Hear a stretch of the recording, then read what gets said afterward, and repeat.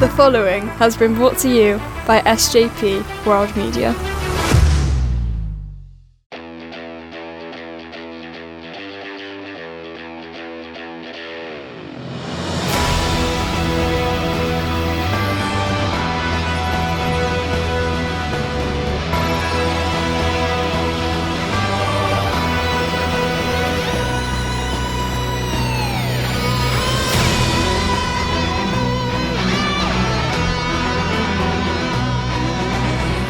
Hello and welcome to the Doctor Who pod, proudly brought to you by the SJP World Media Network. I am Si, and joining me as always to, on this occasion, go back and talk about people with orange eyebrows, Patrick Troughton's no longer black hair, and quite regularly on this story, Perry's boobs. Mr. Dan Griffin, how are you doing? My brain's turned to soup and leaked out my ears, it's that hot. And here comes more traffic. Yes, it is a very, very, very warm day in Gloucester and in York, basically all over the UK. We're sweating, we're warm, and we're fat. It's not good. It's not a good look on either side of the call. However, we will power through. It's that hot. I've been for a haircut. I no longer resemble a swamp monster. I noticed it. Well, I couldn't tell if it was shorter or if you were just that sweaty that you'd swept it back with all your forehead wetness. Oh God, forehead wetness. Forehead wetness. Oh, it's been a while since we've had a ban for the Gallifrey Festival, but forehead wetness. Forehead wetness. And not the fun kind. No, indeed. Yes, so there may be some background noise my end from noisy children in the gardens around me. There may be some noise from Dan's end, with noisy traffic driving by. But some noise from my back end. Yeah, but windows have to be open because it is that warm, and fans are far too noisy when we are recording. So we'll have to just make do, my friend. This episode today, we are looking at The Two Doctors, a Colin Baker story, first broadcast in February of 1985, but also featuring Patrick Troughton. Dan, I'm assuming you've never seen this before until we record in this? No, I stumbled across it completely by accident, and I thought, let's treat it as a mid-season special, because we've done the other two crossovers with the Three Doctors and the Five Doctors. So let's have the Two Doctors. Yes, indeed. I think this is going to be a really interesting discussion because I've got varying opinions on this, but they kind of do sit to the two extremes. There's nothing kind of middle ground for me. I either really enjoyed stuff I was seeing or kind of just thought, what's the fucking point? But we will get into that as we go through. Well, it's a three-parter. I was about to say as we get through these two parts, but it's a three-parter, which is kind of unusual for this mid-80s era when the episodes were around 45 minutes long, isn't it? Yeah, three 45-minute episodes threw me a bit, but pacing-wise, most of the time, I think they made the majority of it work. Yeah. Potentially. Yeah. Like you say, it's a weird, this is such a weird special, because I'm just going to throw it out there now. This is the worst of the sort of crossovers that we've done, to be quite frank. Okay. But it's kind of I don't know, we'll get into it as we go along, but a lot of it felt quite racist. Well, yeah, there's racist, and I think there's one character in particular who, well, again, we'll get into it shortly, but, well, Shockeye, let's just say Shockeye. We'll talk about him and explain more about him as we go, but he has this insatiable hunger. His race is that of an alien race that just has to eat all the time and so on. And he's obviously craving food, but when it comes to certain moments when he's craving Perry, it comes across quite rapey. Yes. Yes, it's uncomfortable to say the least. It is.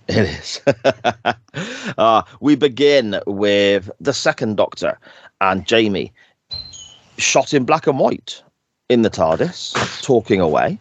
And I liked this, the fact that it was in black and white when it began and the colour faded in, but no colour, obviously, on Troughton's head because he refused to dye his hair for this, apparently. Yeah, it threw me a little bit. So I was like, oh, black and white, that looks brilliant. Why isn't his hair changed from black and white? Yes, exactly. Some later editions of this, apparently, like re-releases for videos or DVDs or whatever, they did try to darken his hair on certain... But Patrick Troughton just said he wasn't going to dye his hair. Accept it. That's that. He's not doing it. So, and this is also the last time we would see Troughton as the Doctor, because he sadly passed away a couple of years after this in 1987. So, yeah, it's sort of a last hurrah for Patrick Troughton playing the role of the Doctor here, Dan. I was going to say, I'm not sure if hurrah is the right word given some of the aspects of the story, but Troughton was Troughton. He was mostly enjoyable as the Doctor, except for when he's spouting off some quite xenophobic shit about the androgyms. Yes. Oh man, there's so much wrong and so much I enjoyed, but also so much wrong. It's going to be funny. It's going to be interesting. First thing as well, a little sort of behind the scenes note, I guess, to try and give a retro feel to the second Doctor's TARDIS here in comparison to Colin Baker's TARDIS. They used an old TARDIS set, an old TARDIS prop in the middle of the room that apparently came from Peter Davidson's time in one of his first 2 seasons as the Doctor, because they weren't going to pay the extra money to reconstruct a TARDIS set from the 60s when Troughton was the Doctor, so they used an old prop from the 80s, which in theory was only a couple of years old, so it wasn't that retro. That sounds about right for the time. Yeah. It explains why I couldn't tell that there were supposed to be 2 different TARDIS exteriors. Yeah, there we go. Oh dear. We basically have the Doctor, I suppose, being sent by the Time Lords to a big red ship, which is, some sort of science, it's a collection of labs and a collection of scientists. And we find out at some point in the story that it's the 40 greatest minds in science and research are on this ship, and they're all working on different projects. And the Doctor is basically being sent there by the Time Lords to stop 2 professors named, I might have this wrong, but 2 professors named Karts and Reimer. I think that's right, isn't it? Yeah, or as I kept wanting to call them, just name them after the footballer Karl-Heinz Rummenigge from back in the day. The Doctor has to travel to this red spaceship to stop Karl-Heinz Rummenigge and the rest of the German national team establishing time travel. And particularly Carsten Janke. There we go, indeed. And the main scientist there, I suppose, the guy who we're led to believe is, I suppose, in charge of what's going on, is a guy named Dastari.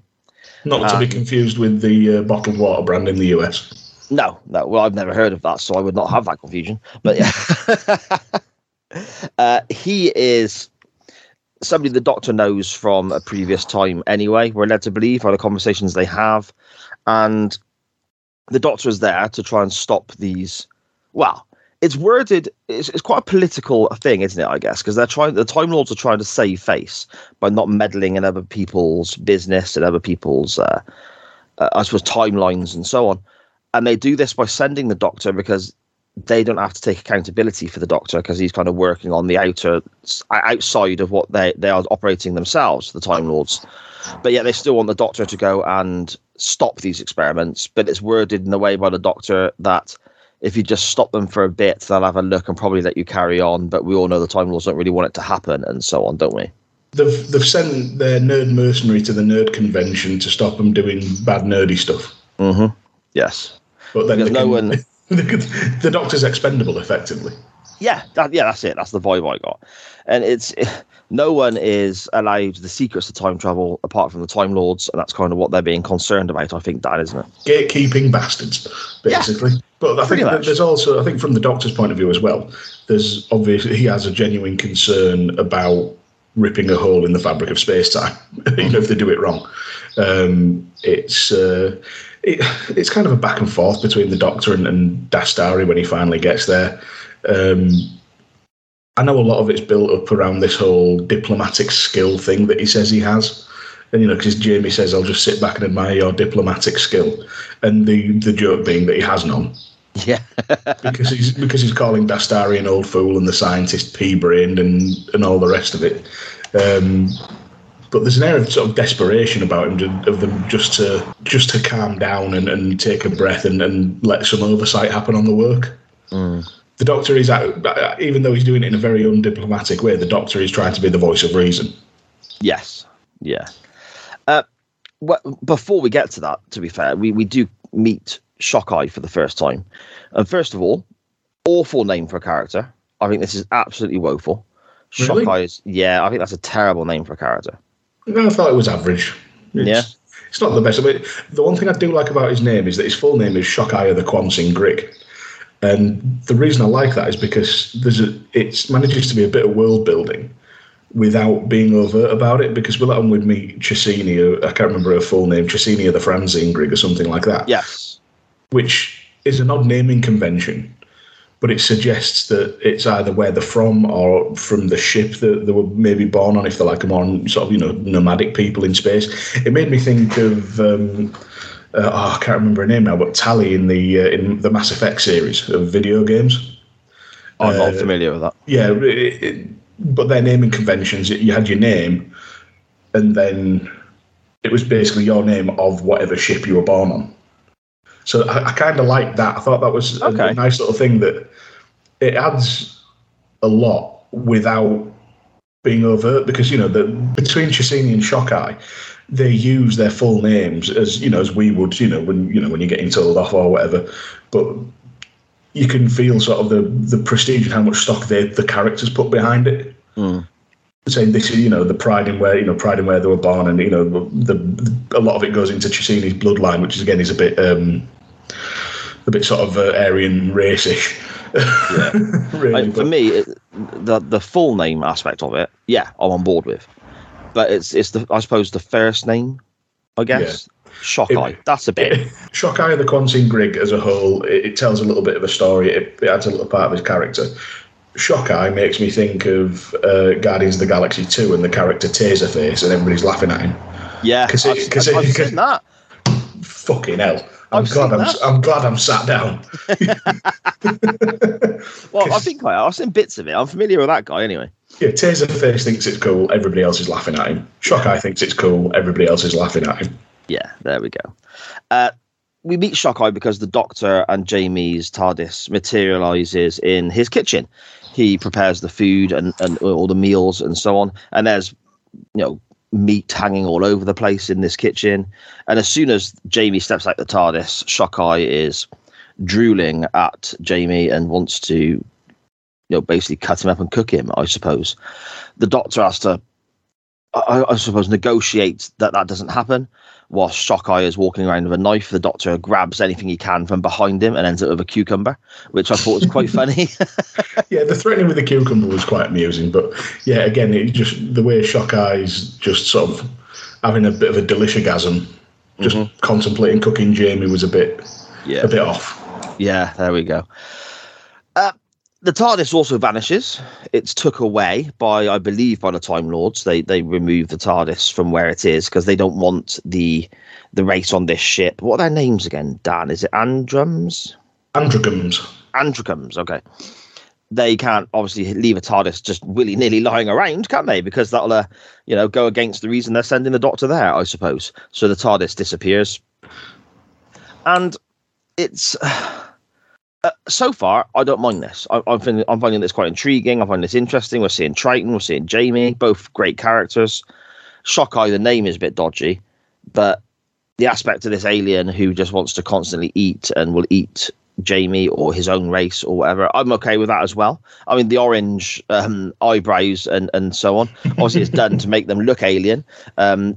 I'm not 100% convinced on that front exactly. What did you think? Well, you say that. Basically, all they've done to try and make him look alien is give him big, bushy, ginger eyebrows and make him a bit spotty. Yeah. We all knew a kid who looked like that at school. We did. That is true. And if you didn't, chances are you were that kid. Yeah, fair point. We also here meet, I suppose, the main villain of the piece, don't we? But we're not aware at this stage that she is the main villain. And she was an Andrum who has been, I suppose, biologically tampered with, experimented on, and has been given incredible intelligence by Dastari and sort of transcended away from... I mean, Shockeye is effectively portrayed as a bit of a savage, whereas this lady, we don't realise that she's the same race as Shockeye initially because she's been altered and tampered with so much, Dan, don't we? Yeah, so we do meet Chesini. She's just sort of there. It's like she's sort of the head of the household, so to speak. It feels like she's just keeping everything running. Still a sort of servant class, but a higher level to Shockeye. I forgot his name completely then for a second. But we do get a little bit of sort of look into the whole background of things and the machinations as she starts talking about the cart's Ryman module and that Stike is moving, whoever he is, and something called a Calgesic won't have affected the scientist yet. But so there's obviously betrayal happening, which is a good source of intrigue. Yeah, and again, I've bought into this completely at this point. I'm completely on board with this because it becomes apparent that Shockeye is working. I'm going to keep forgetting this lady's name. What's Chesini, okay. And they're working together. Cheesy and easy, there you go. And initially I'm thinking the way they're talking about the food that Shockeye has prepared for everybody, he's saying it looked amazing, it smelled amazing, it's a shame he couldn't sample it. And then Cheesy and Easy says about being, that whatever's in the food will start working soon. So it's obvious to me at this stage. I'm thinking she's poisoned them all, but it's not actually the case, is it? It's actually just they've been drugged, isn't it? Yeah. Essentially drugged Dastari. It's not kicked in yet, so we get to have the whole back and forth with the Doctor.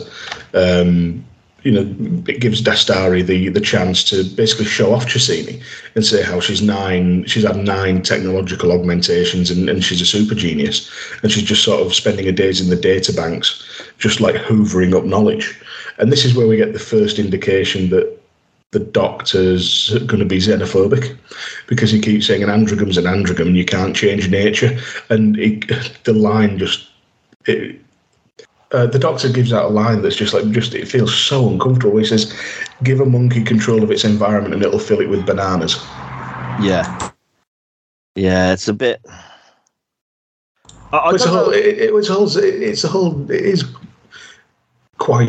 It's basically enforcing an idea that no one can ever rise above the station, so to speak. No one can ever evolve or progress or become, I hesitate to say more civilized, but you know what I mean. No, I know that. It's basically saying the androgams are dumb and violent and made to serve, and that's how it should always be. But that kind of attitude's just sort of fucking grim. And it's very undoctor-like as well, isn't it?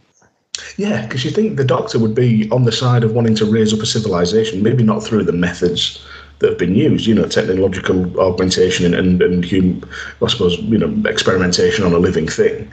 But also at this point, they've not done anything to establish the androgams. Yes, we've seen Shockeye, but we don't know he's an androgen at this point. All we know is he's a chef, and he's obsessed with food. And we figure he's an alien because he wants to eat Jamie, and unless they found a mad rampant cannibal. And the eyebrows. Well, yeah, the eyebrows, but it's just like, but it's still humanoid enough to be on our sort of level, isn't it, really? I don't know, it just hits wrong. Yeah, no, I get you. We then find very quickly, I've seen this before, but it's quite a way back. I completely forgot anything to do with the Sontarans.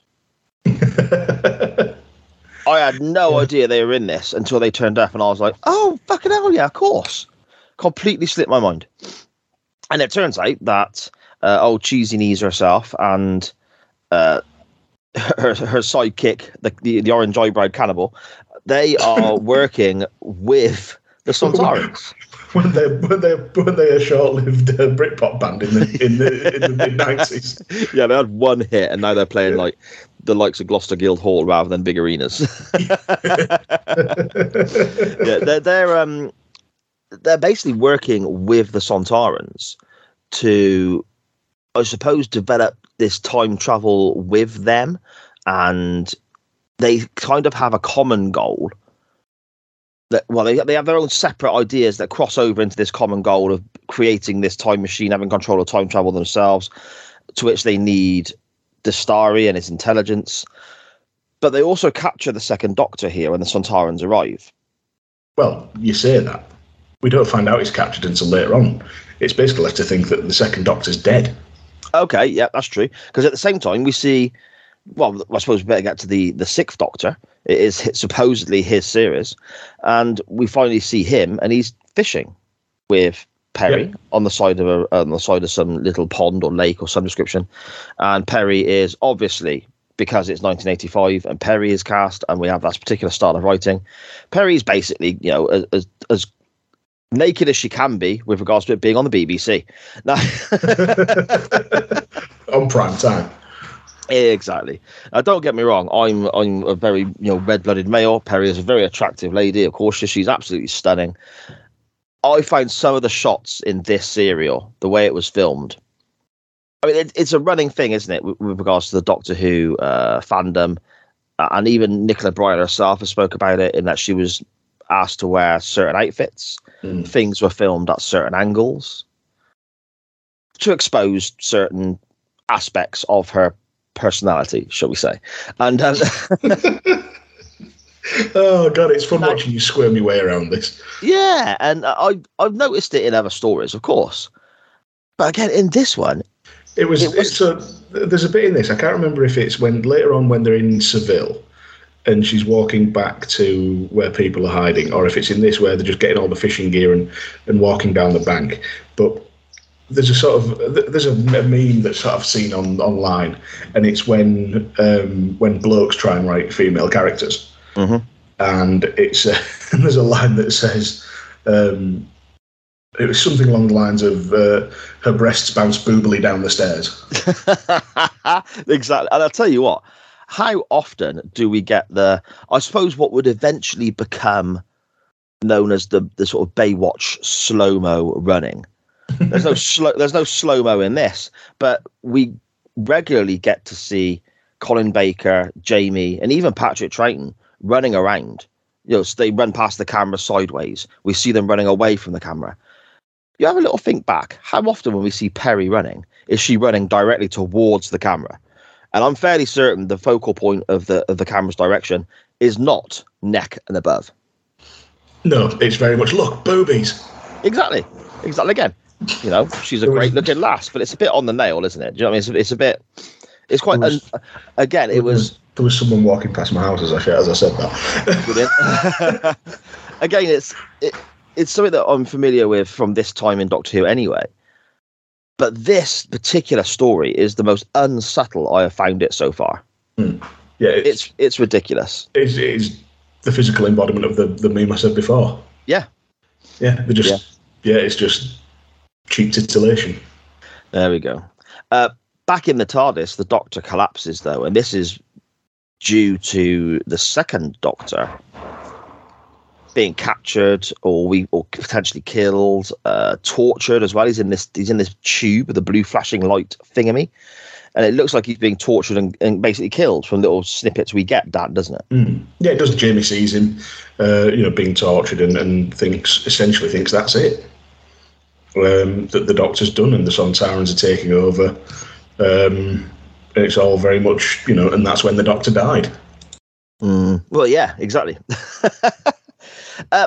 Jamie escapes when the Sontarans enter the space station.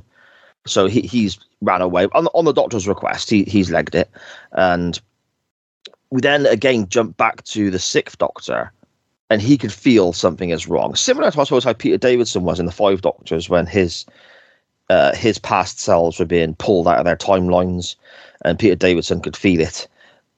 Colin Baker's Doctor here can feel something is wrong with one of his past selves. But I liked this because he couldn't quite distinguish exactly what it was. And we had references to jelly babies and other aspects of past Doctors as well before he stumbles upon the whole recorder thing. Yeah, Perry, he says he felt weak and then he was in another place. And then Perry, harking back to Peter Davison, suggests that he needs celery. Yes. He remembers the tensile strength of jelly babies, which was, I believe, Tom Baker, more than any. Yeah. And then, having a clarinet or a flute of some kind. And that he was being put to death. And he says, but it's not possible as he still exists. So he can't have died unless, well, as we'd all know, the only way he could exist is if he's a temporal tautology. Of course, goes without saying, Dan, really, I think. Yeah, might be somebody's first time listening and, got to catch people up. There we go. Perry suggests that the Doctor seeks some medical assistance. To which the Doctor scoffs at and then has the same idea himself and claims it for his own. Oh, that pissed me off. Yeah. It's like, yeah, you just know that again, we've all seen those people either at school or in professional life where you're just like, you suggest something, 5 minutes go by, they suggest the same thing and go, wasn't that a great idea I had? Yeah, it's either sheer dickheadery and just wanting to take the credit, or they're idiots and just weren't listening. I mean, this is a big trait to Colin Baker's Doctor. Well, Colin Baker's time with Perry, especially, is this way, isn't it? He's very much. This is a theme that keeps popping up throughout his stories. That he and Perry bicker back and forth quite a bit. Initially, it's grating and not very pleasant, but as time goes on, it softens a bit. But they still have these little disagreements, which it is more tolerable. It's better writing, I think. But that aspect where she comes up with an idea and the Doctor kind of claims it as his own is a reoccurring thing that they do during this time as well. And it's tedious, to be quite honest. Yeah, I think so. The Doctor, I enjoyed this, brings out some kind of, I suppose it's like a collection of almost business cards, maybe, and contact details for various brilliant minds. And he's listing all these different people before, coincidentally, stumbling upon the name. Dastari, there we go. Before stumbling upon Dastari's name and deciding that's where they're going to go. So that was a handy little coincidence there, I suppose. But yeah, again, it's one of those where I think they've done enough at this point to establish Dastari's character as one of the brightest minds ever. So, yes. Particularly medically. So it makes sense, he's gone through Archimedes, Brunel, Columbus, Da Vinci, Dastani, why not? And he's, sort of really effusive and enthusiastic about it being a pioneer of genetic engineering and his people who were researching on Rho mesons as the unstable factor in pin galaxies. And Perry's just sat there going, for fuck's sake, more words that I don't understand. Look at me, aren't I pretty? It's basically her role at that moment, isn't it? I think she just wants something fun to do that doesn't involve laboratories or fishing. Oh, she was bored out of her mind at the fishing, wasn't she? She was not amused at this. Which I kind of get. Yeah, I've been fishing once or twice, and it's not for me. But there we go. That's a story for another day. Coming soon to SJP World Media. The fishing podcast. It'd be quite short. It'll have intro music, then me going, yeah, weren't for me. Then outro music. Thus concludes Cy Powell's Fish Tales. There we go.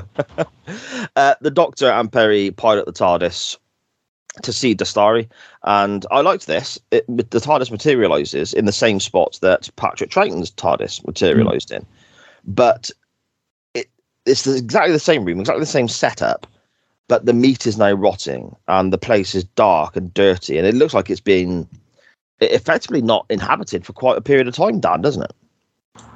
I love this in any sort of sci-fi, where you have sort of a time skip and you get to see the after effects of some sort of disaster in a place you've already been. There was a game called Titanfall 2 that did that really well, where you literally pressed a button to skip forwards and backwards in time. Okay. So it's a first-person shooty bang game, so you're just like shooting at stuff, but you flip backwards and forwards through time to go like pre and post battle to try and traverse the world and fight different enemies and all that is really cool. That does sound pretty smart. I get a kick out of this sort of thing as well. I mean, I enjoy anything time travel, but when you're seeing, I suppose, the repercussions of something happening in one particular time or timeline in the same show, and it's the same setting, but you see the differences in what's happened in another scene causing that, I really enjoy all of that. Yeah, it's just brilliant though, like you say, seeing the repercussions and all of that. Really, really clever. And I kind of liked at this point Colin Baker's just sort of blaseness, seeing the after effects of the laser bolts. Perry's finding the bloody rags and she wants to leave, and the Doctor's saying it could have been a comet strike, but it appears deliberate. And then he's saying about all the threats that are going on. What was it he said? He says, it goes into defence when he's saying, it's floor trips, electronic sensors, death rays, jets of nerve gas. Nothing to worry about. Yeah, just like it's nothing at all. Because this is the space station itself. well, the voice comes out, doesn't it, and starts talking to them, saying that it's going into defense mode and so on. And initially, I'm thinking, oh, okay, what has happened here? We're aware that Sontarans have been there. The Sixth Doctor isn't aware of this yet, but also has the space station itself had some part to play in the destruction we're seeing? That's kind of like my mindset at this particular moment, Dan. Anyway. Yeah, it was a bit HAL 3000 from 2001: A Space Odyssey. Killer space station, or Father from was it Father or Mother? Father from Alien, the computer that was like sort of sinisterly behind a lot of it. But yeah, again, I like that, and they've got the whole evil computer thing where it's depressurizing a section, removing the air. Yeah. So the Doctor has to quickly find the hydraulic lock on the door, and he's like manually trying to override it by pumping air into it and basically getting it to pop open. As Perry, bless her, she gets a lot of shit in this first episode. She does. And throughout, she's passed out from lack of oxygen. And then, I've got a note here about that. Perry faints, and obviously somebody faints. They could pass out on their back, they could pass out on their front, they could pass out on their sides. You can shoot them from any particular angle you want. But apparently, it was really important to the story that we got a tight close-up of her rear end for this particular moment. I didn't notice that, but now you've said it. Yes. Yeah. yes. That was a choice that was made. It was indeed. I suppose then we get another jump across to a different place and time and so on, because old Cheesy Knees herself and Shockeye, they are in Spain now randomly, and they're in a villa which we find out is close to Seville. And this is where they're meeting Sontarans as well. And the Sontaran ships are going to be landing in the villa. And apparently this part, we get a lot of Spain in part 3. Pretty much the whole of part 3 is set in Spain and is location filming. It's the last European location filming Doctor Who did before it was canned in 89. And also, it was the first part of this story that was filmed. So they filmed the end of the story before going back and filming these first 2 episodes. Oh, right. Which I found quite interesting. Yeah. I suppose time constraints and whatnot, and you have to get, when you've got the opportunity to film there and, the villa and the sort of complex that they're at, I suppose you just have to get it done, don't you? But yeah, you got cheese in these shit eye and a walking potato. Exactly. The Sontarans in this episode then, Dan, they don't look good, do they? Fucking awful. That's how bad. Yeah, exactly. Yeah, they're too tall. Yes. They look terrible. You can see the mouth moving under the mask. Mm-hmm. And they're just not intimidating whatsoever. It looks like somebody sat in Play-Doh. Yeah. There's a couple of times during the story where, there's a few things I didn't like about it. First of all, the Sontarans, as we recognise them now in New Who, they're all regimented and look the same, don't they? Mm. They're all, yeah. These Sontarans, there's at least a foot difference between the two of them in height. There's one moment where it looks like the guy's put his mask on a bit skew with. There's another moment. You say about that, you can see the lips moving behind the mask. There's one occasion where the smaller Sontaran is talking, and the lips aren't moving at all, and you can't see his mouth or anything. And then, did you notice their shoes? No. They wear these big sort of clunky army, what you can imagine to be alien army boots in New Who, don't they? Yeah. Here they're wearing relatively demure, small, almost winkle picker type boots that look like if you glittered them up a bit more, maybe David Bowie would have wore it on stage in the 70s. It just looks so out of place, These are my civilian wellies. Yeah, exactly. Yeah, they weren't great, and it's I think we're pretty fair on this show, and say about how things age well, and give allowances for the time, how old stuff is, and the budgets and whatever. But you could have just not filmed in Spain, saved some of your budget, and actually got decent looking villains. Right, this is something I was going to ask your opinion on. I was going to do it a bit later on, but you're bringing it up now, and it's the perfect time. with regards to the location filming in Spain, can you think of any particular reason at all that any of that had to be set in Spain? Because otherwise they wouldn't get Colin Baker's doctor to show off how clever he is at recognising the bells. Is that, yeah, but that's not essential. That is literally fucking it. That is the only reason. Yeah, but it's completely pointless. It feels a bit like, at this time in the 80s, it was still relatively uncommon to, for people to be having, foreign holidays. Right. Stuff like that. I think it was done to be exotic without being off-world. Yeah. And the only other thing I can think of is that we got the sort of the chasing around sequences in the narrow streets and with all the little hiding places and whatnot in part 3. But ultimately, no, it's not necessary to be there. It's just a more pleasant looking location than if they wanted to do the same thing in, I don't know, fucking Birmingham. Yeah, I mean, there you go. And I mean, they're in this villa for a long portion of it. That could have quite easily have been any building anywhere in the UK. It didn't have to be a villa in Spain. It could have been a set. Yeah, there you go. Running around the town, as you said, that could have been any. I mean, for some reason now in New Who, it seems every invading race seems to have a target on Cardiff. So why don't they just use somewhere more local? In fairness to them, it's been Cardiff, London, and Sheffield. Yeah, okay, but to me, it felt completely pointless that they were in Spain. It's not a problem. I've got no issue with them being in Spain. It is what it is. It's part of the story. They're in Spain. Fine. But it wasn't a necessity, them being in this part of the world. Now, that cost them money to do. Why didn't they save that money and spend it elsewhere? Yeah.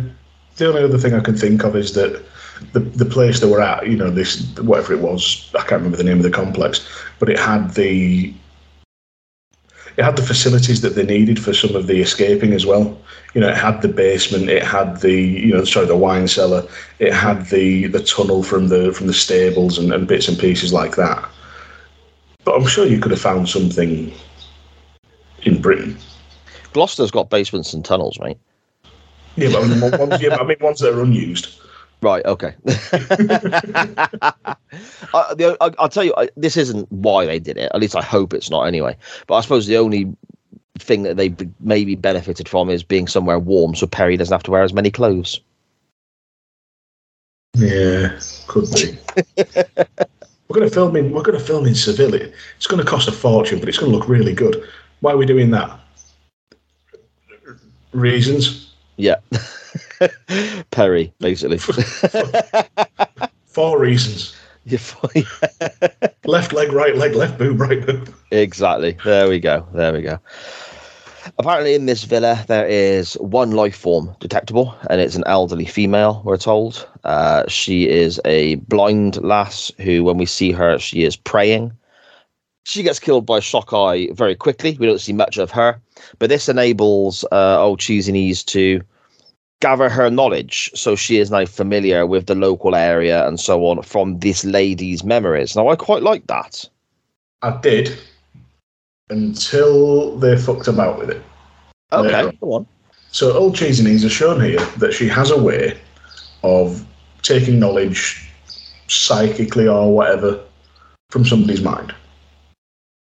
She shows later on that she can detect when other people are near.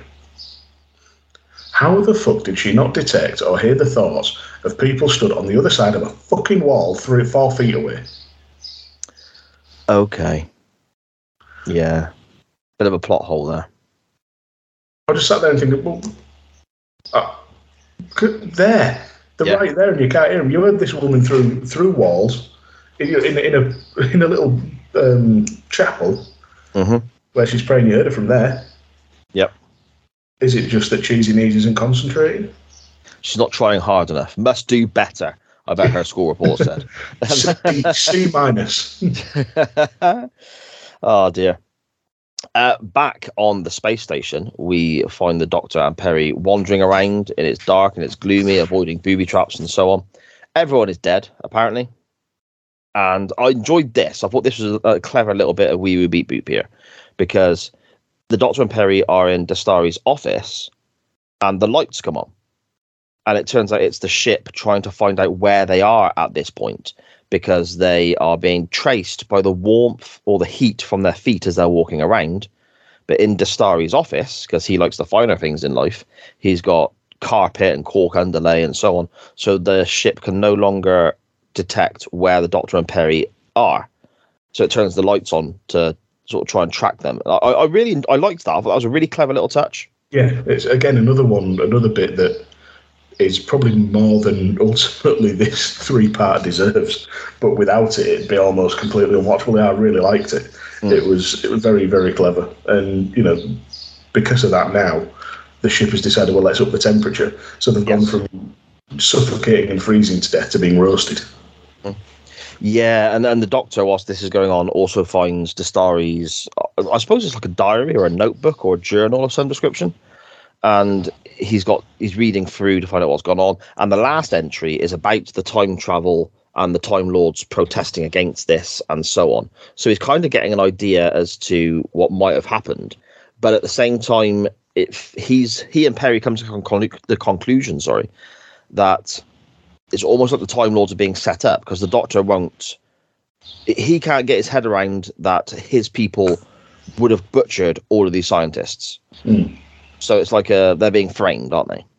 Yeah, and what I like in this is it's Perry that actually suggests the setup, and the Doctor actually goes with it and doesn't try and hog the glory. Yes. For the idea. But even at one point, doesn't understand the term framed, does he? He sort of, oh, you mean being set up? It's almost like it's a rare moment from Colin Baker's Doctor where he shows a little bit of, not vulnerability, but not being quite as clever sometimes as he makes out, maybe. He's actually taking something on board rather than being a dick about it. Yeah, there you go. The Doctor shorts out a door to be able to escape this ever-increasingly warm room. But then we're back at the villa again. And this is when Shockeye kills the old lass. And we're jumping about a little bit here, but the way I'm explaining it makes it sound more sort of misjointed than it actually is. At this point, again, I'm still quite intrigued in the whole story now. Yeah, I was as well. It's one of those, again, where you're looking at these two very different storylines that now share a common element, but you're now wondering how they're going to actually sort of come together. Because we've got Colin Baker trying to figure out what's gone on. We've got old Cheesy Knees and Shockeye and the Sontarans in the process of this whatever plot, and then in that you've got the subplot of Cheesy Knees going to betray the Sontarans. Yeah, there's a lot of moving parts, and it is very intriguing at this point for all the ropey bits that we've shat on a little bit, really. I suppose, for lack of a better term. But one thing I did like as well is that, once again, very much like the Pertwee episode we looked at, Colin Baker and Perry are in the ducts, they're in the sort of the bowels of a machine, as it were. Yes. And we've got a mystery figure spying on them. I also amused myself because they basically opened a hatch to get into the inner workings of it and away from the computer. And I've written in my notes, Colin Baker gets Perry to slide down the shaft. Giggity. Dear. I am no better than the people that wrote it. Yes, they are, I suppose, in the workings of the ship, aren't they? And it's a lot of framework they're stepping on and walking around. And apparently, according to Nicola Bryant, who played Perry, this was built out of old Top of the Pops sets from the BBC.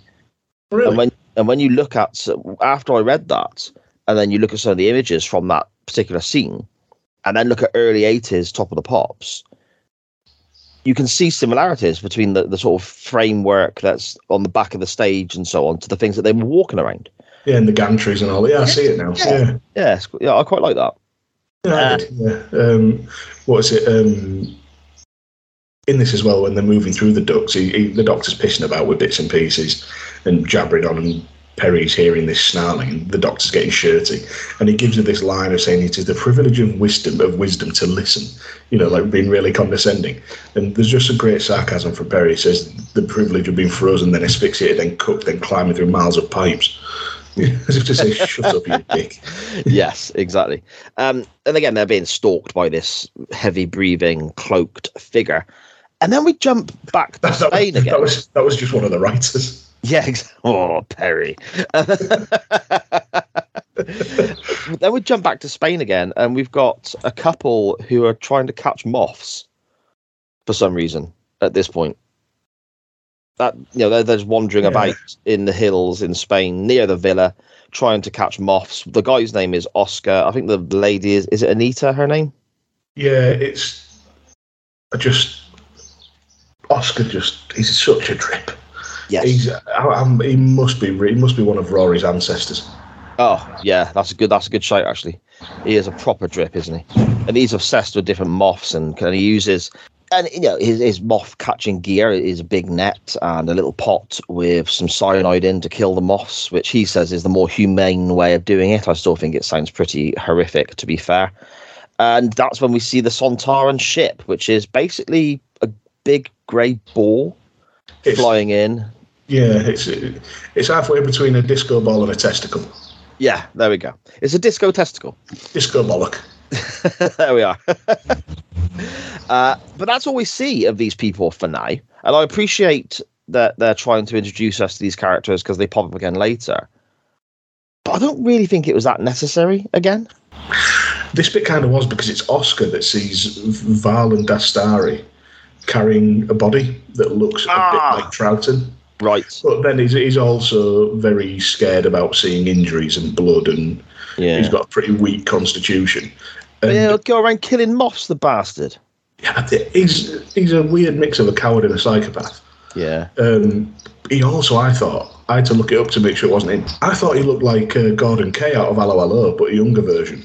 Yeah. Yeah, I got that. Because I thought I recognised him, but it turns out I didn't. Yeah, but that must be what I was thinking as well. Yeah, he very much looks like a younger Gordon Kay. He was only like 30 years of age when he filmed this, the actor, apparently. We had our paper round. Because he died very young. I think he died maybe before he was 50. He had a heart attack and passed away, if I'm thinking of the right guy. Yeah, I think I looked him up and saw something similar, yeah. Poor lad. Yeah, but poor lad. Effectively, we see that, so we've got the hint that the second Doctor's actually alive. Then Perry in the ducts finds somewhat signs of someone living down there. And she gets attacked by a hooded figure. And the Doctor accidentally sprays himself in the face and gets caught up in the cables. And that's your cliffhanger for part 1, isn't it? And that's how the Doctor died. Exactly, how the Doctor died. The Doctor is gassed and Perry is attacked. It's, I suppose, looking back, I mean, the start of episode 2, it gets, like many classic Who cliffhangers, I suppose, it gets explained away or dealt with relatively quickly. Perry knocks out her attacker. Not only that, she kicks him in the dick. She does. She gives him a good old dick kick. Damn near falls out of her top whilst doing this, and then goes and wakes the Doctor up, and it's dealt with. So it's dealt, again, very quickly sorted out. But if you have to wait a week to see that conclusion to the cliffhanger, Perry being attacked and screaming whilst the Doctor is unconscious and hanging on these wires, I imagine that would have been pretty dramatic at the time. It's pretty dark, isn't it? And very, very suspenseful. And yeah, it's resolved quickly. And it also manages to piss me off again, because as soon as the Doctor wakes up, he's blaming Perry for his fuck up. Yeah. There we go. It's all her fault. But she's effectively saved the day. She's fought off her attacker. She's woke him up. And she gets a bollocking for it. There's no justice. Can't do right for doing wrong, poor lads. No, very true, very true. We find out that the attacker is actually Jamie, clothed in all sorts of rags and looking a bit grotty and dirty and so on. And Jamie's mumbling in his I suppose dick punched sleep, where he's saying they killed the Doctor. They killed the Doctor. The Doctor obviously recognises Jamie, but Jamie will have no idea who this Doctor is.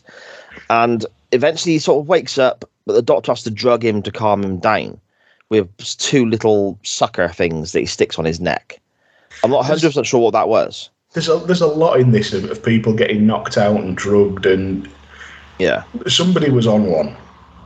with all this, knocking people out against the will and stuff like it was like, was it all 100% necessary?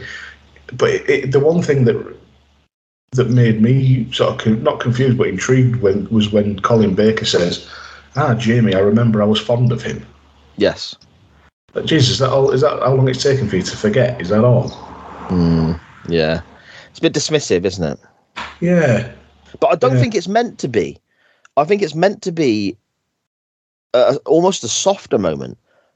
But I don't know if the writing was bad or the way the line was portrayed was bad. Because it doesn't come across like that. I just don't think it suits Colin Baker's Doctor. Right, okay.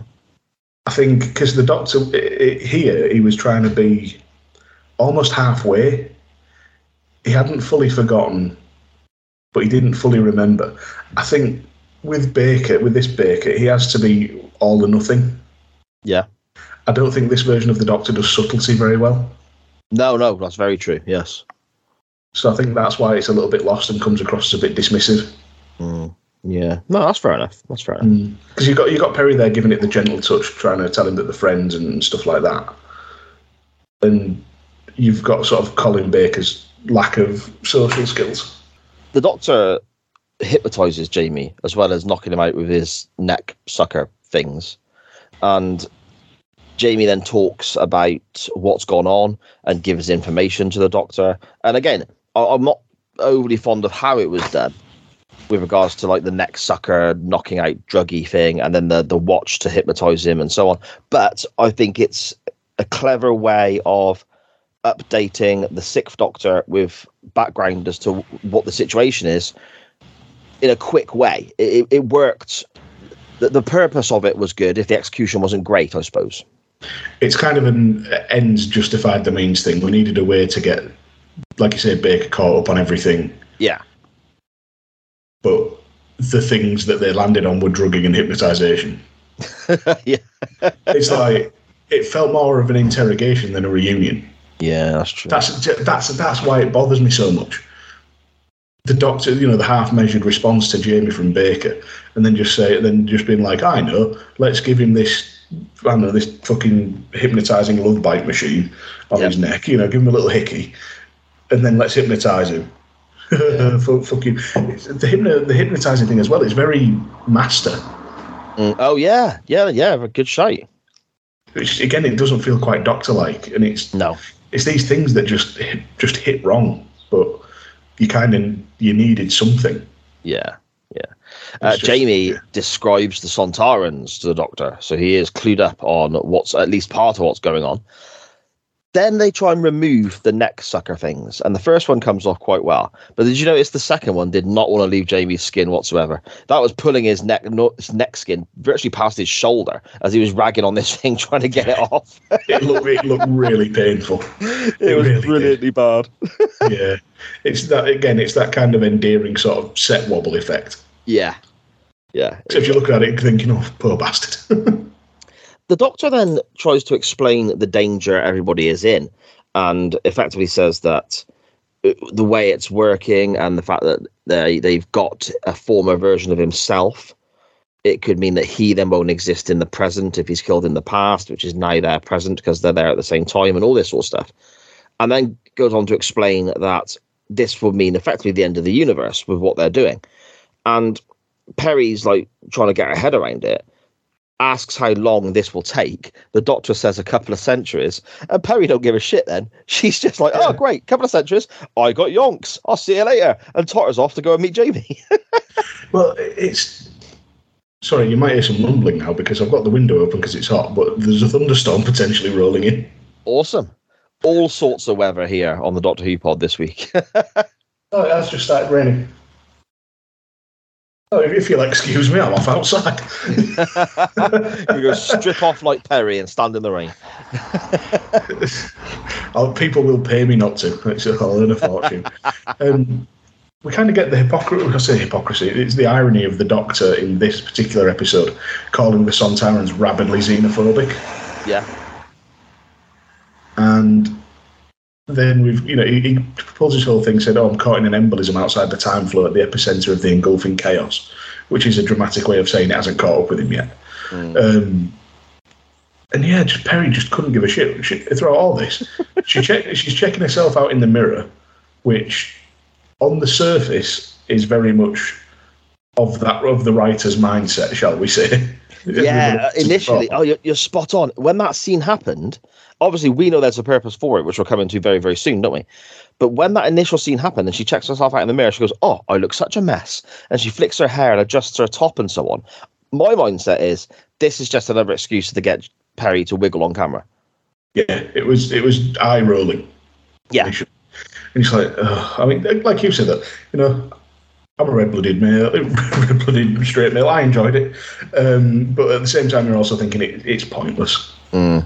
This whole bit, of checking herself out, and also I don't believe if that's Perry looking a mess. No, ridiculous. Was that thunder? Whoa, that was a big bit of thunder. I might have to close the window. Do you not like thunder, though? Oh no, I love it. Okay. I'm just thinking for the sake of the recording. Yeah, that was like as loud as the car backfiring earlier. I feel bad. The rain is really starting to come down. We've just had that big thing of thunder, and I've just seen a woman go past on a moped. It's just like a really light skirt and a strappy top. She's gonna get wet. Oh god, poor lass is in for a bad time.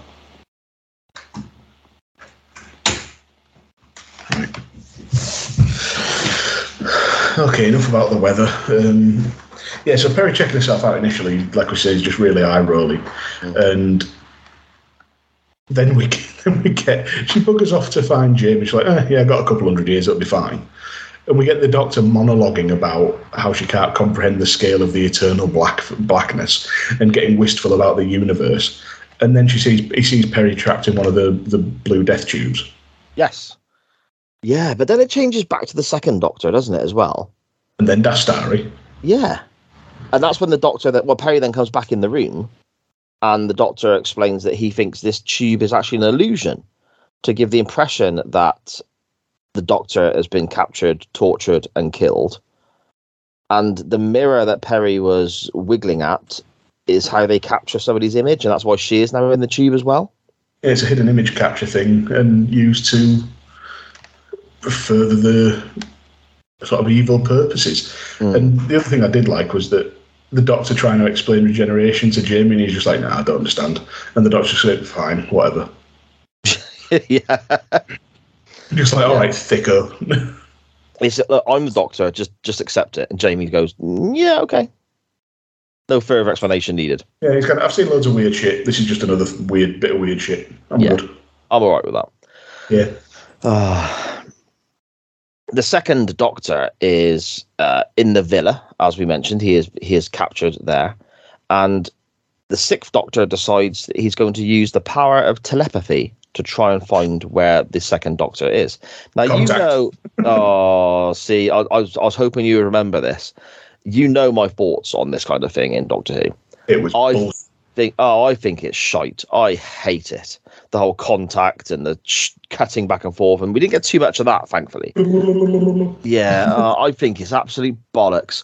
But Colin Baker just has a bit of a lie down to try and track where his former self is. But then when he wakes up, he just starts going boing, boing at everybody, and then explains that that's the noise of a bell from a certain church, I think. Yeah, it's not really. That's not how a bell works. No. To be honest, it's pretty weird, and I didn't like it, so I'm just trying to show side the rain. Don't know if you can see that. That's hammering down. I've got to walk the dog soon. Shit. Cool you down at least. Yeah. I'm going to have to change out on my Zubas because they'll end up see-through. Brilliant. The Doctor identifies that this boing noise is a particular bell in Spain, in Seville, and he can pinpoint exactly where he needs to be, basically, which on one hand is bloody ridiculous, but on the other side of the coin, I could quite easily see Peter Capaldi's Doctor doing this or Christopher Eccleston's Doctor doing this. Yeah. You know, I'm okay with it, to be fair. Yeah, he's identified a famous belle in Spain so that he can go and be a famous belle in Spain. There we are. Meanwhile, back at the villa, Shockeye eats a rat, which was lovely. And see, the thing is with Shockeye, and Tony goes the creepy route with Perry. Mm-hmm. I think he's actually quite a good villain. Yeah. And the dodgy name, because he doesn't have any sort of redeeming qualities that we'd recognise as a human, apart from maybe his loyalty to Chesini. Mm. But he's just vulgar and vile, and but it's not coming from. That's just how he is. He's just there, and he's saying, "Looks tasty." He doesn't know that rats. He doesn't know that rats are vermin. No, of course, but that's how his whole race is as well. That's how his whole race is explained to us as being. So it's not. I mean, I think he's a good villain in the aspect of that is just how they are. It's not like he's only concern. His only concern is yeah. His only concern is his own. Well, they're sort of described as being all about base pleasures, if you like, and his is eating. Yeah. And it might be an androgen thing as a whole, as we see later on, but yeah, it's kind of that single-mindedness. That's what I was trying to get across, the single-mindedness of Shockeye and his willingness to go to any lengths and treat any species that he doesn't recognise as cattle. Mm. It's a unique take on a villain. I think that's one of the sort of the higher points of this serial.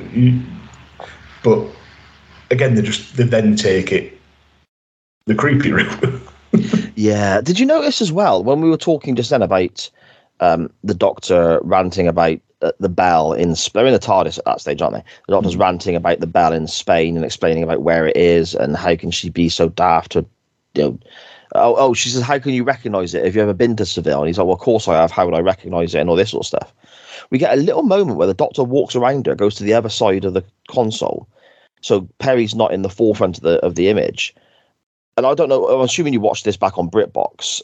I used ITVX, but it gets the shows from BritBox because it says at the beginning, from BritBox and so on. Perry says something, but there's no sound. She mouths something. I'm not 100% sure what that is. And my lip reading skills are not very good at all.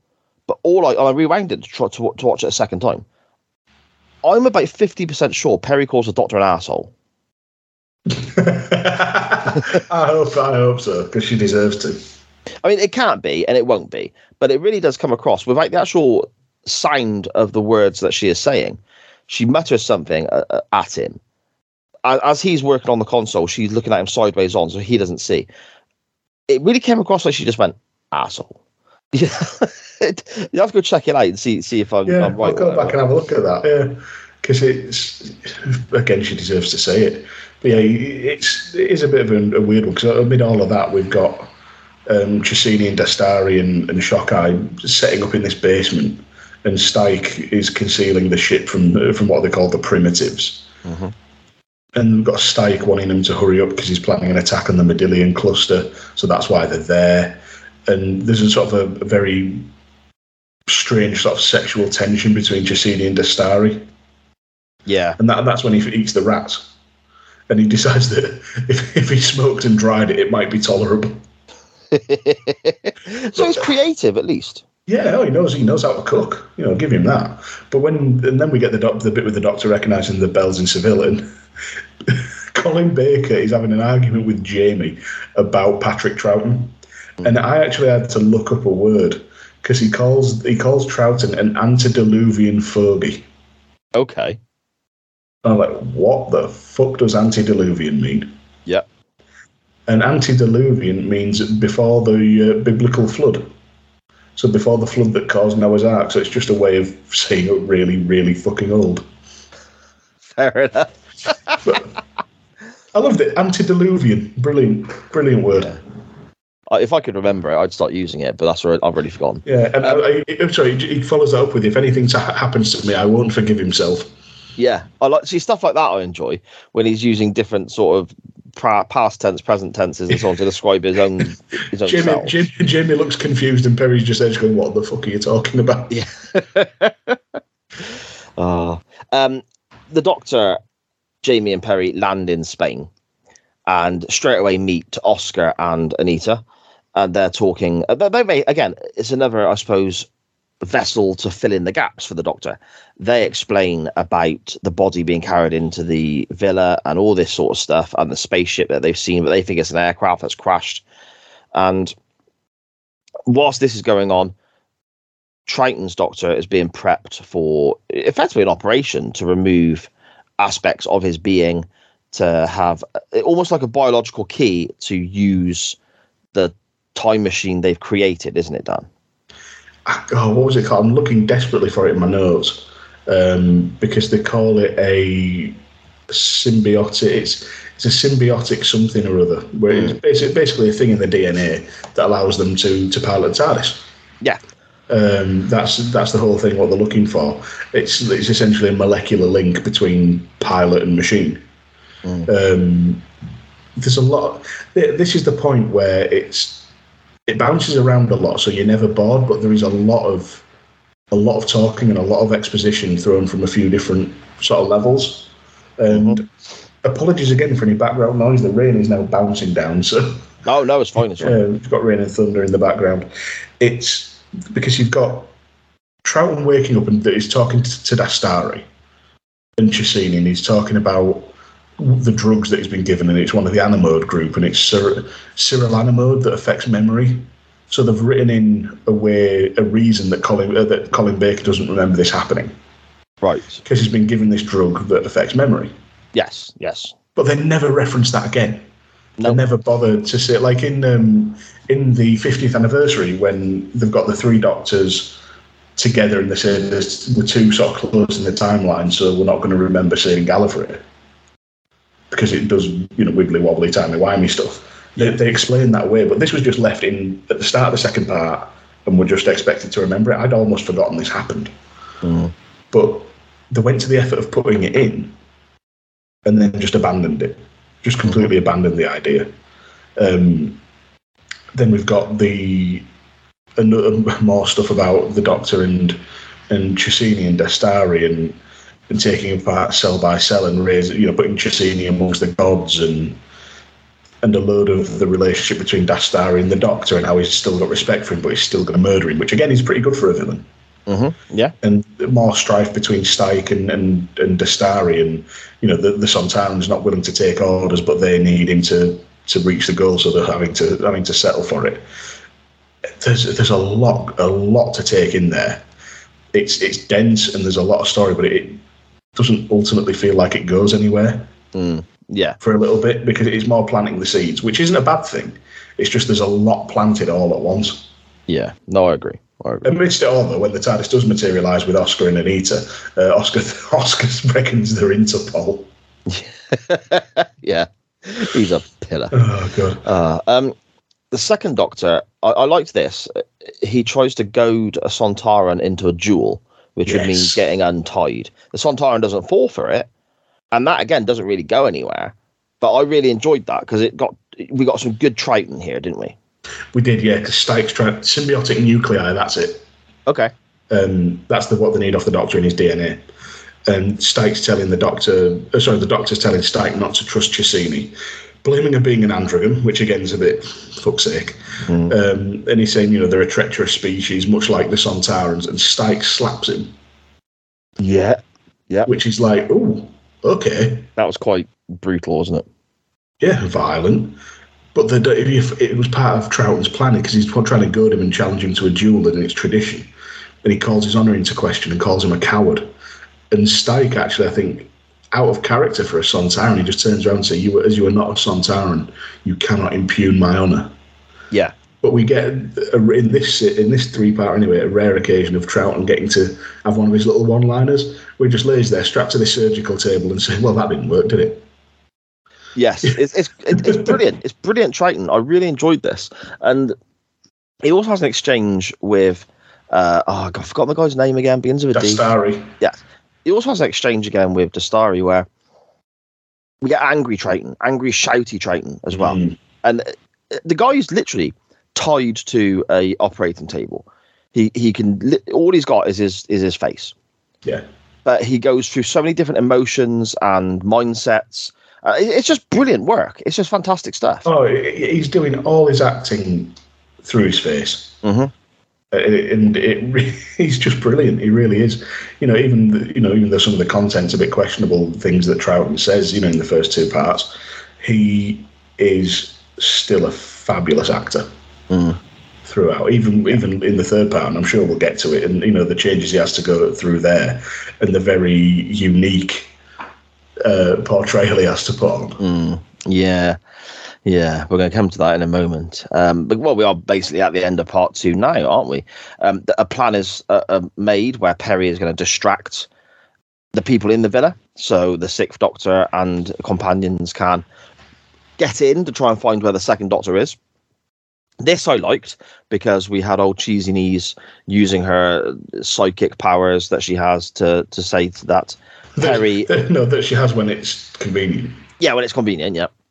Perry kept thinking, Doctor, so she must know the Doctor. So, well, yeah, okay. Well done, Brain of Britain. Figure that one out. And to test this theory, they're going to wheel the Doctor past her to see if she gets a reaction. But obviously, they wheel Triton past, because that's the Doctor they have in captivity. And she doesn't know Triton as the Doctor. So there is no reaction. That, again, I thought was a really clever little plot moment, Yeah. And do you know what else is really clever about the whole sending Perry in to cause a distraction? She protests and says, I don't speak Spanish. And Baker just looks at him and says, neither do they. Yeah. They're not going to know that you're not native. They don't know what you look like. So just get in there. And Oscar, as usual, just fucking sits there. Yeah, like an absolute melon. But this is the first bit where Shockeye sees Perry walking through the gates as he's going through a wardrobe, and he's sort of looking at her and thinking, hungry. Yes, but this is again. This now, I suppose this is it, isn't it? This is the end of part 2. The 6th Doctor and Jamie get caught by the Sontarans, don't they? And Perry goes to leave the villa, and that's, as you said, where Shockeye is looking at her through the window on this occasion. Heavy breathing, licking his lips. And we know, because of the character and the way the character is, and this particular race of aliens are, he is thinking food and hungry, as you said. But this is where what we mentioned at the very beginning of our podcast today, this just comes across so dirty and rapey. Yeah. He ends up chasing Perry through the, I suppose, Spanish countryside, the surrounding area of the villa. And this is where I've written in my notes. So Perry is bouncing boobily down the hill. Yes, she is indeed. And we get numerous shots of Perry bouncing away. This is almost Pamela Anderson at the beginning of Baywatch, filmed in a certain way for a certain reason, sort of style, I think. And eventually Perry trips over. Obviously. Yeah, obviously. To see Shockeye leaning over her, putting both his hands out in a grabbing, groping fashion and going, oh, pretty. Pretty. It's not a good look, is it? No. It's not. No. But that's your cliffhanger. It's creepy. Yeah, but before that as well, we've had a bit of wee woo beep boop, because the Doctor and Jamie have actually got into the place, and they found the Cart's Rhymer module.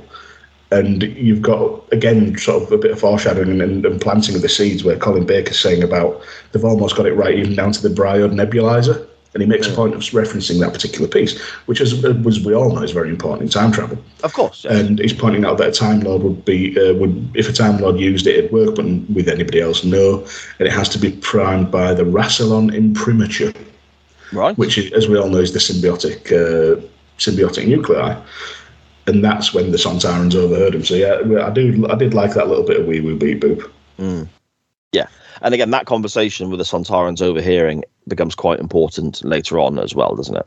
Yeah, of course it does. Yeah, and for the second time in this serial, we've got Perry scrambling away from an attacker as part 3 starts. Yeah, and it gets creepy again because Shockeye actually gets her and knocks her out. Refers to her as a fine fleshy beast ripe for the knife. Mm-hmm. Which, again, we know by this point when you're watching it, he definitely means food. Yeah. But you're also, but it's not. Yeah. I don't know if it's just like modern hindsight and all that, but it is just like, oh god. Yeah. But one thing that sort of redeems it is when he's thinking about eating Perry, and he's talking to himself, and he says, "Pity it's not a Jack," meaning it's not one of the males. Yeah, exactly. He thinks the males would be better eating because there's more meat. Yeah. That was, I suppose, a touch in there that sort of maybe tries to take the edge off what we're talking about, but away from what we're seeing on screen character-wise, now with regards more to the actions of the people who are portraying these characters, the guy who plays Shockeye, he picks up Perry, throws her over his shoulder, walks her back to the villa because she's unconscious. Obviously, it's acting. Perry's unconscious. They got to maneuver this dead weight body around. He's a bit handsy, I think, isn't he? There's a couple of, he's not afraid of a little bit of a butt cup, and yeah, he's not shy of making sure that she's in the right position, shall we say, to go over his shoulder, regardless of where he has to lay his palms, shall we say? Oh. You'd have to phrase it like that. I was trying to just phrase it as nicely as I can, but it didn't come out very well, to be fair. I don't think there's any way to nicely phrase it. Let's move on. Yeah. So Shockeye's had a grow up. Yes. It's again uncomfortable. It is. And on we go. But again, there's two different ways to read it, because, like you say, in character, Shockeye is transporting meat. Yes. And if you've handled an animal carcass, you don't give a shit how you move it. Mm-hmm. Yeah, of course. As long as you get it to where it needs to go. But I can't pass that out in my brain. The actions of the actors. He did not, just as a person, he did not need to do that. No, and of course we also have the build up to that of him going, "Oh, pretty." It's like they kind of set their own scene. There's so much of this that feels like, whether it was the intent or not, there's so much of this that feels like somebody working through some kind of fantasy. Yes. Yeah, there you go. There's almost like an undercurrent of stuff bubbling away, isn't there? And even when you just describe that undercurrent of stuff bubbling away. Yeah. I thought I was choosing my words very carefully, but it's not working. Anyway, we said we were moving on. We did. The sixth doctor, is forced into the time machine back in the basement because obviously the Sontarans have overheard that they need him to do certain wee-woo beep-beep stuff to make it work. And then we get a piece of pretty graphic violence for Doctor Who, when Jamie escapes by stabbing a Sontaran in the fucking leg with a knife. Oh yeah, he shanks him good. And it's right there. It's not hinted at. It's not subtle. It's just Jamie, knife, leg, boom.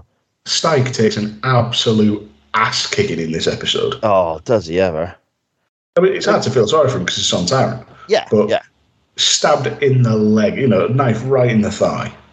Yeah, and again, you can understand why. I suppose this era of Doctor Who. I mean, Doctor Who always got complaints from certain aspects, Mary Whitehouse and all that sort of stuff. But this particular era of Doctor Who, the Colin Baker era, where it became more violent, more graphic, and obviously we have the more sexualized as well. Yeah, you can understand why complaints were raised. The number went up and up and up during this period in comparison to anything else, can't you? I mean, you only got to look at the other stories that we've covered of Colin Baker's in our 4 seasons of the Doctor Who pod here. We've had fist fights, we've had sword fights, we've had people getting thrown into acid baths. It's pretty graphic stuff, isn't it? Yeah, for 1980s primetime TV, absolutely. And even down to the part 1, finding the bloody rags and bits and pieces like that. It was a scene of devastation when they turned up on that space station again. Yeah. So yeah, I mean, it's great for us looking back, and it'd have been, if we'd have been the ages we are now at the time, we'd have been fine with it, I'm sure. But for something that was marketed as family primetime TV, Yeah, I get it. I'm not, I'm not saying, I'm not sort of siding with the White Houses of the world. I don't think it went too far with the violence, but I can understand the people with more moderate sensibility, shall we say. I mean, put another spin on it. This is 1985. The show is, 22 years old at this point? Yeah. Which is a long run for a TV show. But obviously in the scheme of Doctor Who, that's only a third of its life. We're approaching the 60th anniversary as we speak. Now, when the show was first commissioned and obviously was first put out there to TV companies and critics, it was explained as being wanting to be educational for kids. You jump forward to this era, you've got Perry wiggling all over the place, Jamie stabbing an alien in the knee, and the Doctor punching people and throwing them in acid baths. It's quite a difference to William Hartnell teaching people about the Aztecs, isn't it? It is, yeah. But that's just how television evolves, isn't it? Yeah. And Jamie stabbing the Sontaran in the leg could be viewed as educational. Here's how to get away from an attacker. Make sure you've got a knife to hand and fucking shank him. Well, okay. Although to be fair, I don't. From what you hear on the news, there's not many kids that need that lesson now. Oh, mate, honestly, you want to read the local paper around Gloucester, it's shocking. But there we go. The Sixth Doctor and Jamie then find the Second Doctor, still in the wheelchair from when they rolled in past Perry earlier. Yeah. But then they get recaptured again, don't they? And there's a lot of back. It's more Doctor Who captured, escape, and it doesn't happen enough times to get tedious, but I feel like we've seen it all before. Right. Now, here's where I've got to I suppose, nail my colours to the mast, I guess. The first two parts of this story, we were critical of in places, and I think rightfully so. But again, we always try to be fair on this show. And even when we are critical of things we didn't like, it comes from a place of love because we love Doctor Who. There was aspects of the first two parts we didn't enjoy, didn't like, or criticise for whatever reason. However, I still really enjoyed this for the first two parts. I still enjoyed the story. I still enjoyed the premise. I liked the way that there was lots of different moving parts with regards to the bad guys and who's going to screw who over and these different races with different motivations. I liked seeing Jamie interact with Colin Baker. I thought that was quite a good dynamic. Once you get past the whole, there was no real reunion moment, the actual action part of the story between the two, I thought was quite good. Yeah. I not for the obvious reasons we've discussed earlier, but I always enjoy Perry. I think she's a great character. I think she puts up a lot of shit, but deals with it quite well. So far, I'm enjoying this. Yeah. Episode 3 for me falls off a cliff. I think the majority of this episode is not needed. I think there's a lot of silliness in this episode. I don't know whether they were going for comedy and it didn't quite hit. I'm not sure. The captured escaped thing, yeah, okay, we've seen it before, and it's not as bad as in other stories, so like the War Games, for example, which was effectively... Oh, boy. That was effectively 3 years of my life watching the Doctor get captured and escape again. This is a 45-minute long episode. They must spend 30 minutes of this just walking around Spain. Yeah, it starts out still intriguing. Yeah. When you've got everybody sort of converging on the hacienda, and you've got the dramatic escape from Jamie, but then we have a brief moment of Baker and Troughton sizing each other up and basically figuring out that each one's the Doctor. That's fine. And the bit with Chesini revealing the plan to turn a Time Lord into an androgen, because she wants an androgen on her level. Right. Okay. Yeah. That's fine. And you get to see the look of horror on Troughton's face, which I thought was hysterical. Yeah. Then it becomes fucking Benny Hill. It's just, it becomes Scooby Doo. Of people, that thing they did in loads of Scooby Doo episodes where there's 3 or 4 doors on one side and everybody's running around in different combinations chasing each other. Yeah, exactly. All around different alleyways in Spain, down different buildings. Yeah, and it's such a tonal shift that even the bits I did enjoy, that in isolation I'm looking at and thinking that's pretty damn funny. Right. it just doesn't feel. It just doesn't fit. No, it doesn't feel right. It's pulled a complete tonal 180. Do you think because obviously stuff gets filmed out of order? I fully appreciate that.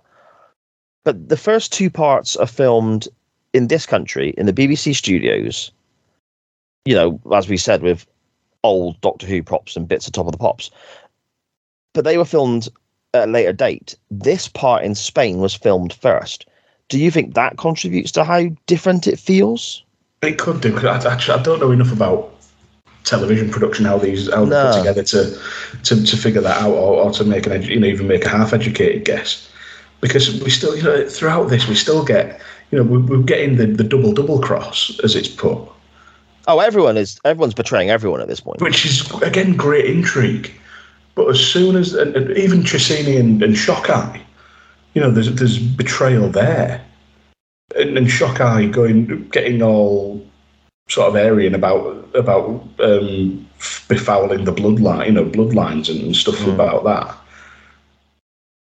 There's still a lot there. We're like, oh wow, and we get the violence, and Trissini throwing the acid bombs at the Sontarans. Yeah, that was interesting. I mean, before we get to that, you mentioned there about the betrayal of Shockeye. Sorry, I was building to a point. I just got lost in. Oh, sorry, apologies. No, it's fine. We've got a lot of.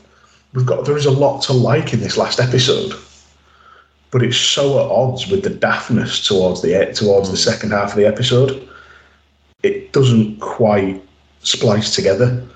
Yeah. It's quite, like I say, I think tonal shift is the best way I can say it, and it is quite jarring. Yeah, you're spot on. You're absolutely spot on. It doesn't quite splice together. That's really, I can't word that any better. That's perfect. It's exactly how it is. It feels like you've got this story and these two parts building up to it, and then you've got the Spain stuff. It just doesn't quite entwine for me. It's not even the Spain. It's the Seville city centre stuff. Yeah, that's what I mean. Yeah, sorry, the Villa stuff. But again, that would fit. If this third part, if the whole story was Trissini and Dastari kidnapping the second Doctor because they wanted to convert him to an androgen to help Trissini raise up the androgen people and all of that, there's a way to do that. Yeah. But it's the fact that they've got it as part of this grand, almost Game of Thrones-esque plot of betrayal and double-crossing and agendas. And it's like putting a Benny Hill sketch in an episode of Midsummer Murders. There you go. We mentioned there about the betrayal, or the betrayal towards Shockeye. Apologies, Justini. She shoots him. Did you just call her Chestini? No, Chestini. I've got written down here. I'll go back to cheesiness. She shoots him. But even that baffles me, because she's obviously shot him for a purpose, the conversion of the second Doctor and all that sort of stuff, which we're going to come to in a moment with regards to... She didn't shoot him, she drugged him. She zapped him with a gun. Somebody zapped him with a gun. Yeah, to knock him out for the procedure, because they're using Shockeye's DNA to combine with Troughton's. But then he wakes up, he just forgets about it. That's what I was going to get to. She's whether it's stunned or whatever, she has zapped him with a laser. Put it that way, pew pew and all that sort of stuff, right? Pew pew. Yeah, exactly. And then when he comes, I thought he was dead. I thought that was it for this character. I thought when he was shot, I thought he was dead, and they were just going to take what they needed from him and so on. So when he wakes up and then comically bends the metal bars that are holding him, which are obviously cardboard, I'm thinking, oh, this dude is pissed. The orange eyebrow guy is cross. He's going to kick some ass now. But he basically gets up and is like, yeah, I'm fine with it. Don't worry. He doesn't give a shit. The Doctor's got about an hour before he becomes full androgen on the procedure. Shockeye wakes up. Troughton's starts talking about food, and Shockeye's just like, oh, actually, yeah, I'm annoyed, but first dinner. Yeah. And then I liked the way the Doctor said that, because obviously at this point Troughton has, he's got the spots on his face, he's got the orange eyebrows, and interestingly enough, I don't know if this is part of this particular alien race, but Troughton has woken up with a slicked back fringe as opposed to his normal mop top. I don't know if Brill cream is a huge part of that particular alien race, but it comes across that way. And I liked the fact that this is a bit of comedy that did work for me. Triton is then acting the same as Shockeye with regards to the craving of food, and says that he knows where they can go to get food, but basically referencing restaurants and so on in the city centre. But he says, I can't take you like that. You need to get some proper clothes. Yeah. And then next time we see Shockeye, they're both wearing, well, Shockeye and the second Doctor, they got these orange eyebrows, this face paint on or whatever it is, and they both got big long jackets and top hats, and they're just two fellas going out for dinner. It's brilliantly silly. They look like they're about to go. Sorry, I put bets on my granddad because he's a massive horse racing fan. Went to see him yesterday because it was the last day of Royal Ascot. Okay. And I was watching a bit with him, and there were dudes there at Royal Ascot who were like the trainers, and they've got these prize-winning horses and all that. They had the same suits as the Doctor and Shockeye. Amazing. With the same colour top hats and everything. I was looking at them just going, I wonder how much they had to eat today. But yeah, I know for all the complaining about the tonal shift, saying it didn't work in sort of the grand scheme of things, particularly later on. It did with the clothes did, and then I thought when the first reveal the Doctor and Troughton's got that look on his face of just, it's really hard to describe. It's just, it looked like he was about to make this noise. It just like any point he was about to go.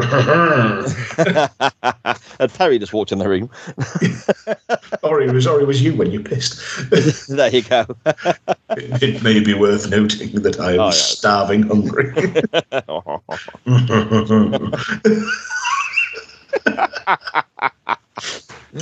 Oh God.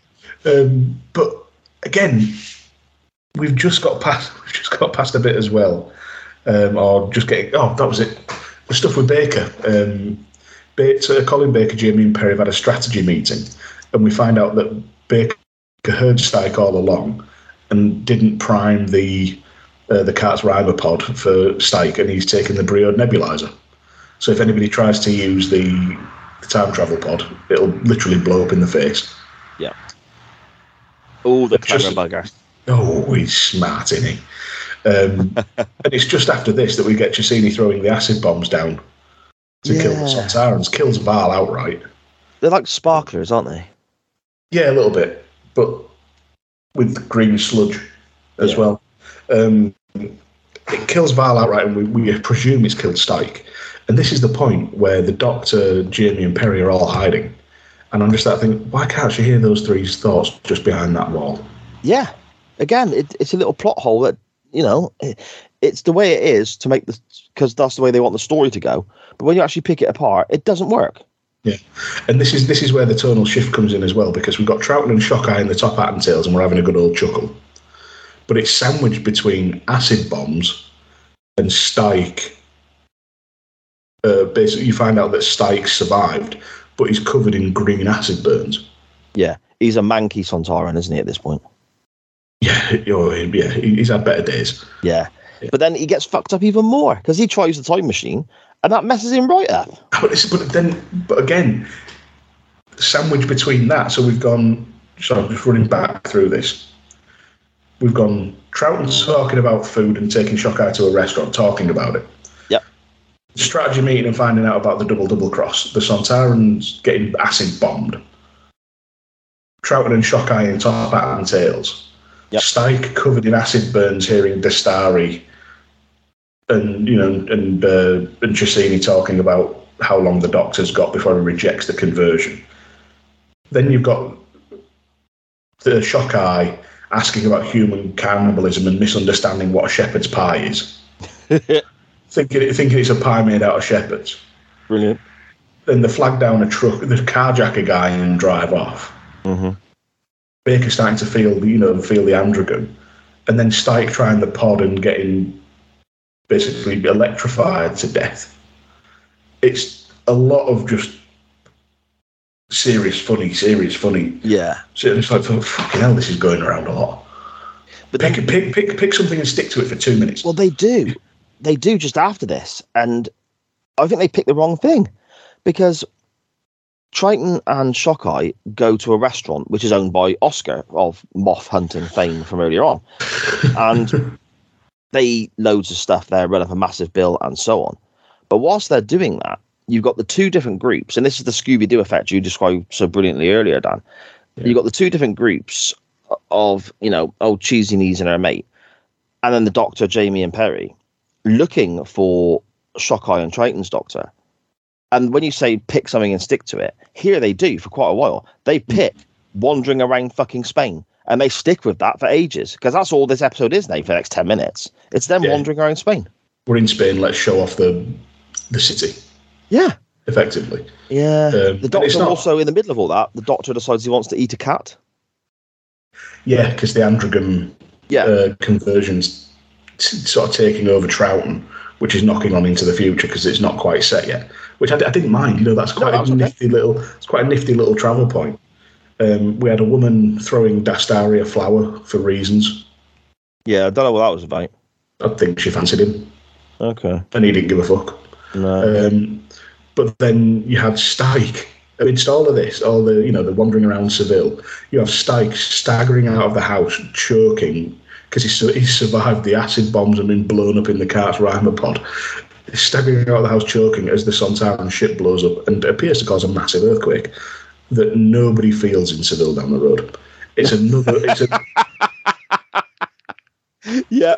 They keep saying about how close they are to Seville, and this shit blows up. The camera shakes violently, and no fucker feels it. But I think that maybe, and again, I'm being silly here. It's all said a bit tongue in cheek. But I think maybe the people of Seville are just that casual about anything that it doesn't bother them. Because we get another example of that very, very soon. Because when we next find Shockeye and Triton's Doctor, they're in Oscar's restaurant. And they've ran up a massive bill, 81,000 pesetas bill. 81,600 pesetas. I decided to take the time to write down exactly what they'd eaten. Okay, go for it. And then I'll get to the bit where the Seville public seem quite chilled out. Lobster, clams and squid, brains in white sauce, 2 whole suckling pigs, ham with figs, 8 steaks, an entire family paella that's 12 servings, and they've just ordered 12 breasts of pigeon to wash down the 12 bottles of wine. Why? And Oscar, his only response to that is, what a gargantuan repast. Yes. Which is the posh boy way of saying, can't they fucking eat a lot? Now, the one thing on there that I've not eaten before, I don't think I've ever, the two things, I don't think I've ever tried pigeon, and I've never had brains in white sauce, but I'd eat it. I'd give it a go. I don't know, man. It's one of those where I'm just like, it sounds so weird. I just want to try it to see what it's like. Because I reckon, pun intended, I could get my head around that. Fair enough. But then, I went to Denver and I wanted to try Rocky Mountain oysters, so, Right. They're the oysters don't appeal to me. Oh, no, they're not. No, they're not actual oysters. They're sliced and battered and deep fried bull testicle. Oh, okay. Yeah, that sounds so much better. I had about 15 different jokes regarding bull semen and the texture of oysters. Oh dear! But my brain didn't work quick enough. Let's move on. Effectively, this ends up in an argument and a scuffle. And we get our second incredibly violent moment where Oscar gets stabbed. Yeah. And he dies. I thought he was just being dramatic. I was fully expecting him to just be like, oh, wait, it's not actually that bad. Yeah. But no, he's fucking dead. Yeah, he gets killed. And there's 2 things to take from this. And again, this comes down to, I think, direction and the way that Doctor Who is done at this point in time. The guy has been stabbed in a fight in the middle of the restaurant. Everyone else in that restaurant is just sat there finishing their grub. They don't seem arsed at all. They have a look, don't get me wrong, but nobody screams, nobody shouts, nobody runs away. The only people to react are the Doctor, Perry, and Jamie, who have arrived on the scene. Nobody else seems to give a shit, which is, a bit odd. Maybe they thought like the same that we did, thinking that it's only a scratch. I've actually got in it. I've got in my notes. I'm saying he's a bit of a melodramatic shit. I bet he's pretending to die. Right. Just because of how he was in the earlier in the episodes, where he's saying, "Oh, the sight of blood, oh no," and and they're putting across that he's an actor and quite. He's just generally quite dramatic and over the top about things. Yeah. And I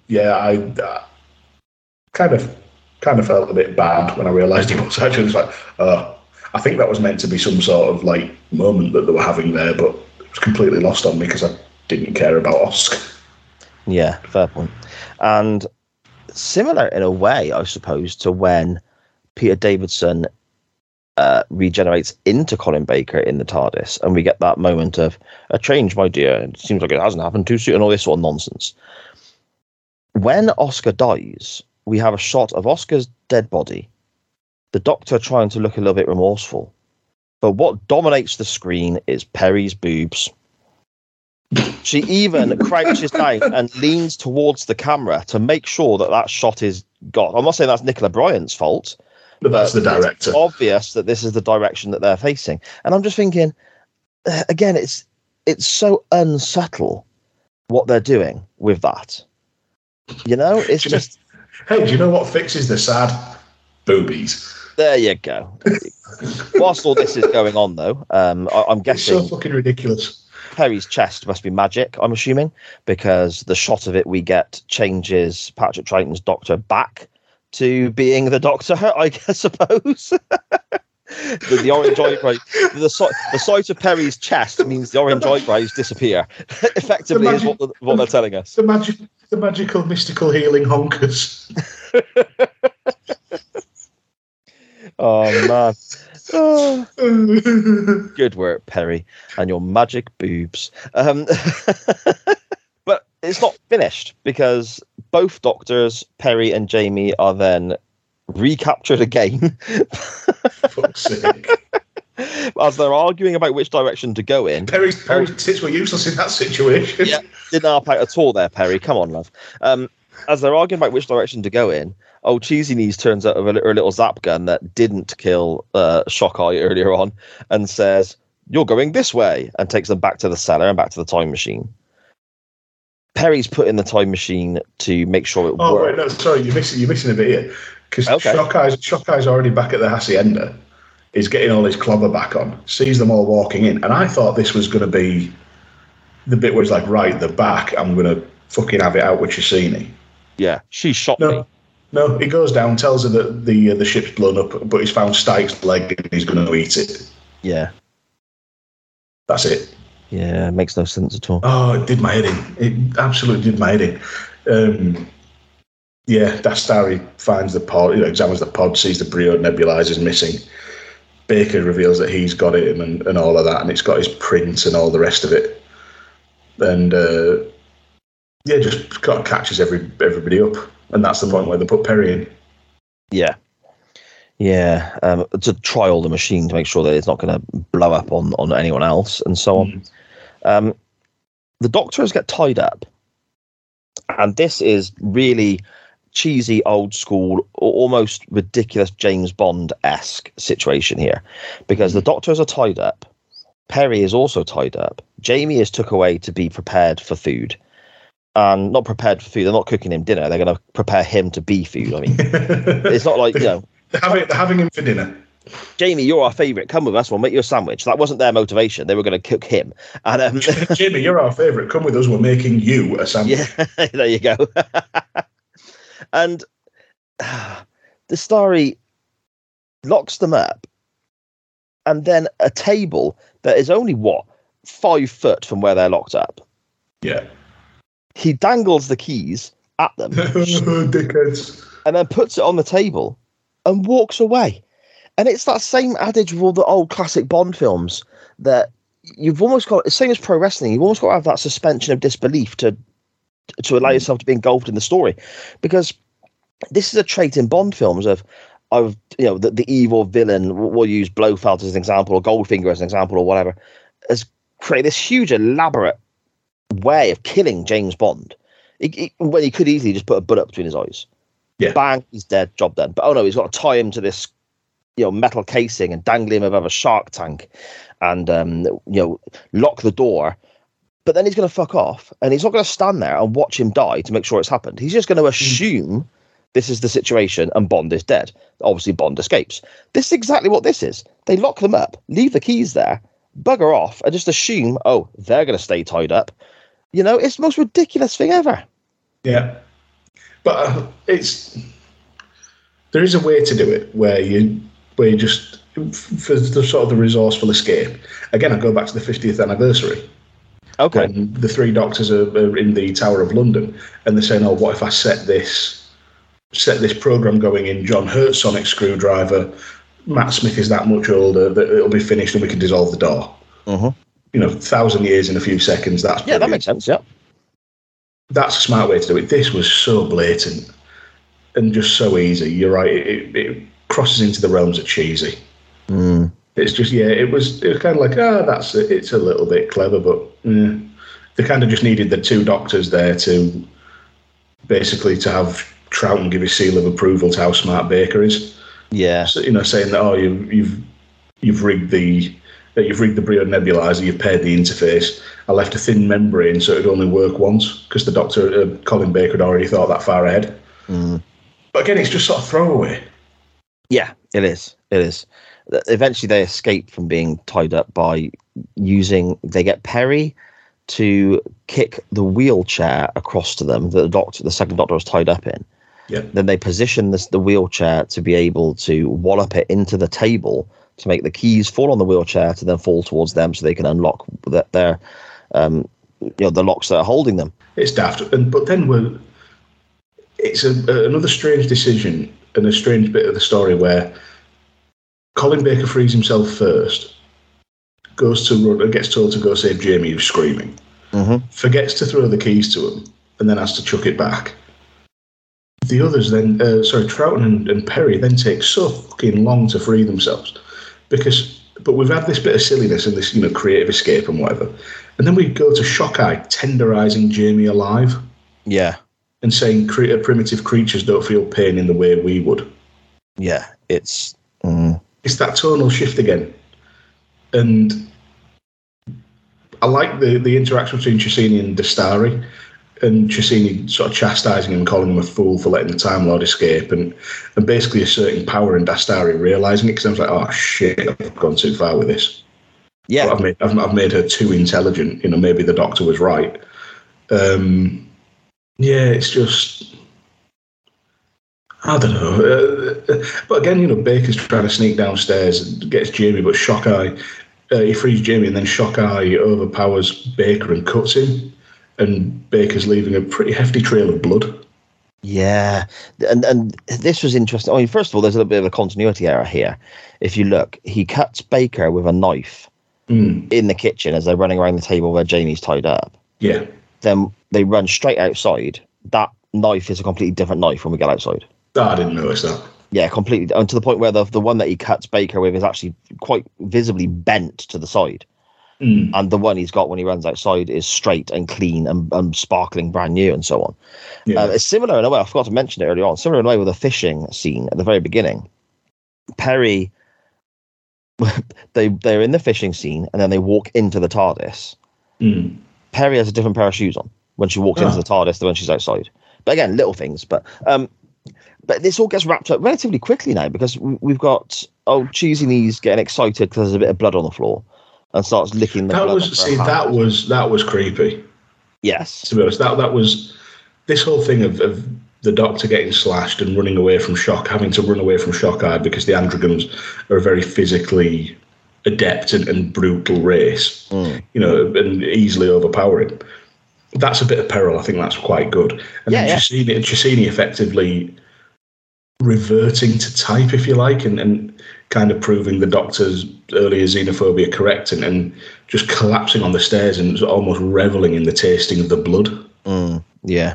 That's she's been very sort of airs and graces and so on and she's been calculating and cold and brutal and seemingly above essentially above what Shockeye does. She used to consider herself above that. But then here she is, she's letting the mask slip, so to speak. Yeah. But Shockeye gets his comeuppance because he chases the sixth Doctor, into like the Spanish countryside, as we mentioned, outside the villa before. The Doctor then comes across old Oscar's moth hunting equipment or catching. Do you hunt a moth or do you just catch a moth? Don't you hunt moths? No, all you need is a light. Yeah. Okay. So his moth catching gear then, as opposed to hunting, and Of course, as mentioned earlier on, there's the cyanide there, which he uses to quite violently kill Shockeye, which again is another aspect of the Doctor in this particular time that is quite un-Doctor-like, isn't it? Yeah, I was just about to say the same thing. Very un-Doctor-like, but a good bit of foreshadowing. Yeah, I like the way that the cyanide was there and spoke about, in theory, weeks ago, potentially the way it was aired, wasn't it? Yeah, but I don't want to see the Doctor outright killing people. No, and that was a brutal way to do it as well. Net over the head. Cyanide in the mush. Yeah, that was very, very graphic, wasn't it, I think? Yeah, and brutal. And then not only that, he throws in like an action hero one-liner and calls it Shockeye's Just Desserts. Very Bond-like again. That's Roger Moore. Budget Bond. Yeah, exactly. Very much. That was very Roger Moore-esque style James Bond situation, I think. Back at the villa, we have Cheesinese shoots Dastari. Yeah, because Dastari has betrayed her, effectively, because she's after universal domination. One thing I did like, Jamie essentially throws his knife and knocks the gun from her hand.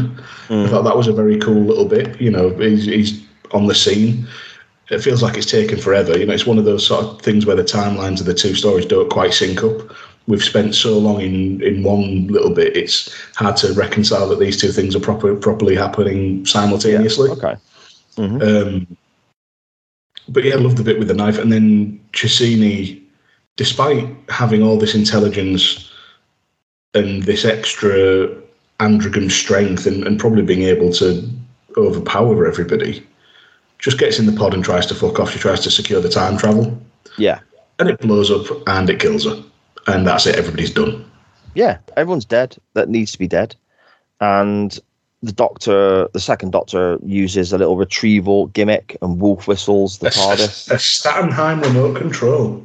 There we go. What I did like about that is that Colin Baker's saying, I'm jealous, I've always wanted one of those. Shouldn't he have it? Yeah, because it's his past self. Yeah. The Doctor and Jamie leave without really having a proper goodbye, in a similar way they didn't really have a proper reunion. It was kind of, cheerio then, we're off.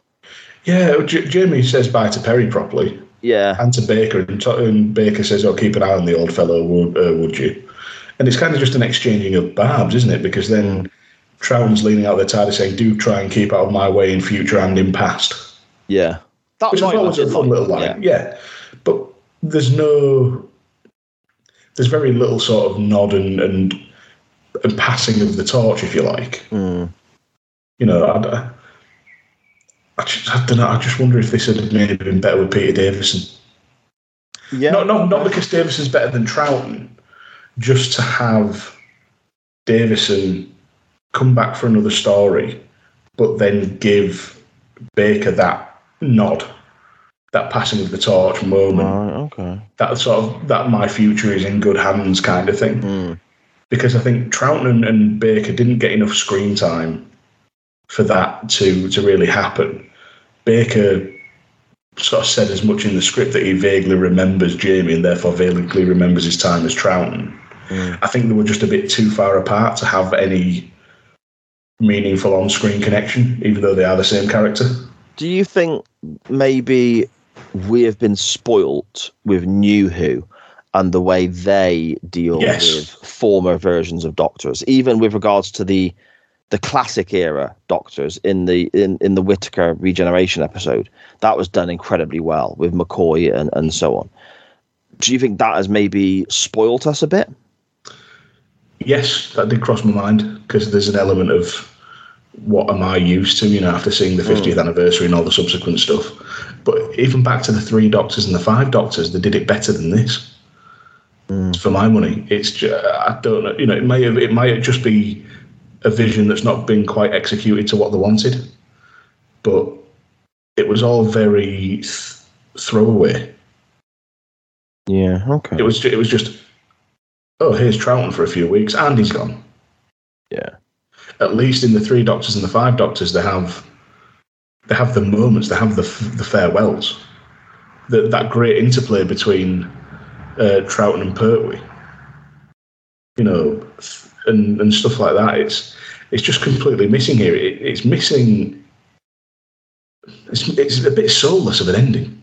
Yeah. Oh, yeah. Without a doubt, you're spot on with that. I think the whole thing. I think the whole thing's a little bit soulless, really. Mm. It's very interesting and intriguing and stuff like that, but I'm left with no great love for it. Yeah, I know what you mean. Somebody who was left with a great love for it was Colin Baker himself. He explains that this is one of his favourite stories to have recorded on his time with Doctor Who, and that was primarily because he got to work with Triton. And he mentioned about there's not masses in the story, and it's almost like a little bit disjointed and so on, bits and bobs here and there. The whole aspect of Triton having almost Time Lord DNA, I suppose, for want of a better phrase, certain biology removed from him to help with the development of time travel for another race. That was actually originally part of the script for the Five Doctors. The Cybermen were supposed to be doing something like that. I don't know if it was the Triton's Doctor then, I'm not sure. But the Cybermen were supposed to be doing something along those lines in the Five Doctors. That was going to be their aspect of that story. But it got cut back because of time restraints and so on.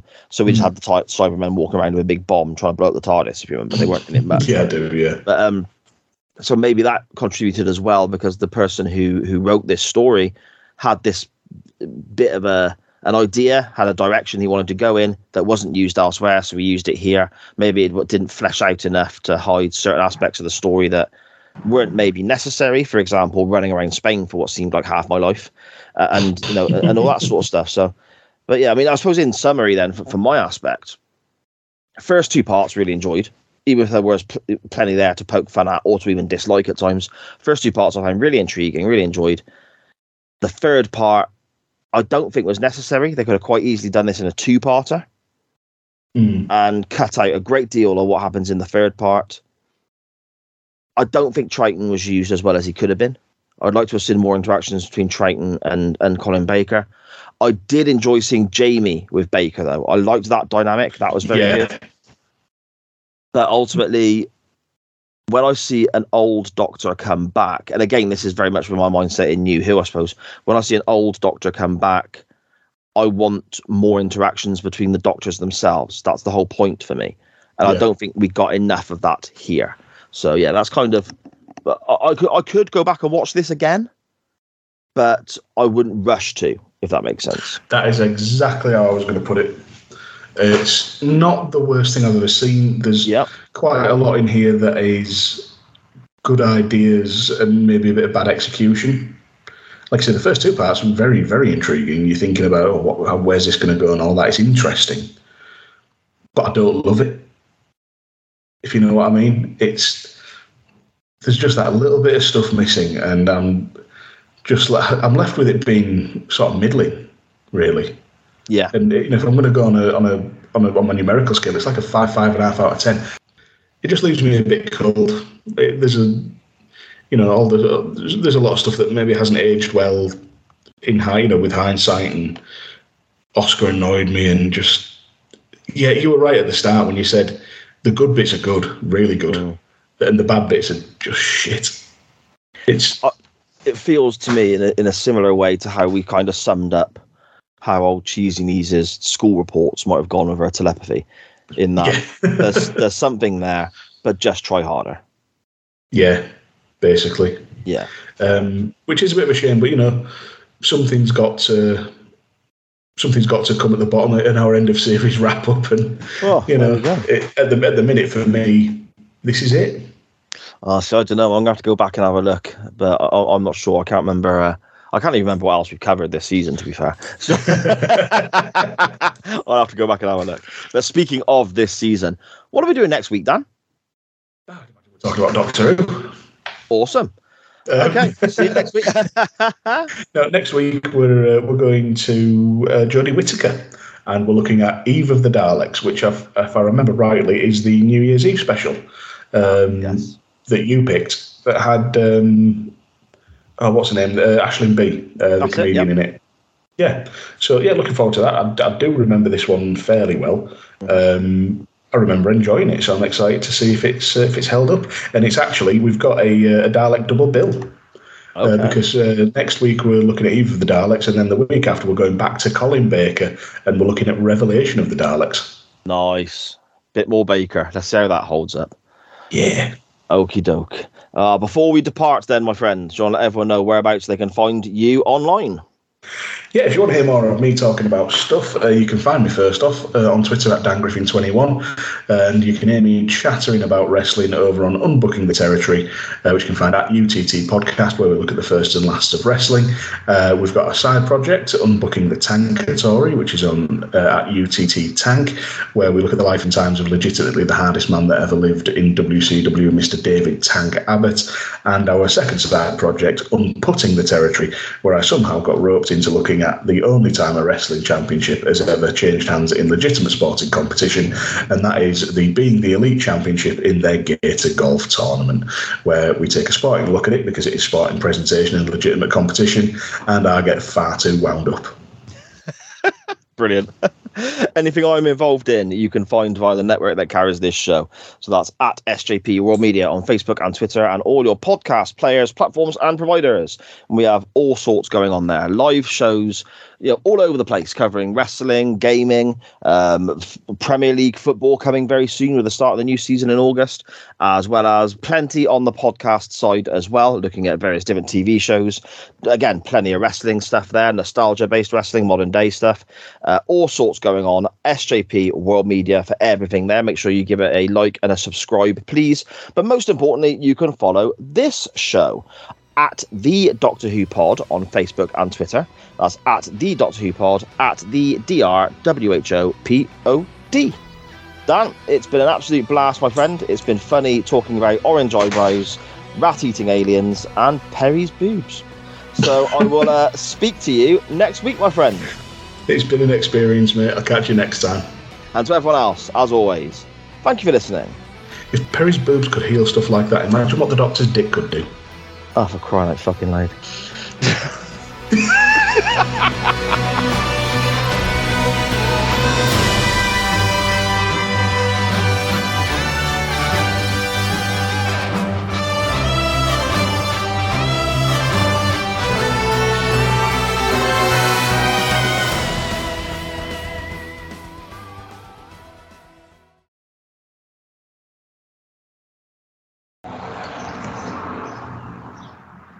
Fucking hell, that was a big one. Said the starry Tuccini. Yeah, tampered with his biology.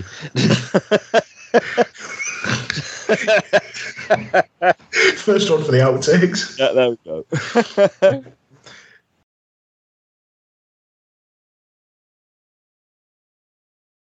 As a general idea, the line is just like, oh, it's got a car. I've not heard that for years. I don't know if you heard that car. Like, it sounded like it backfired.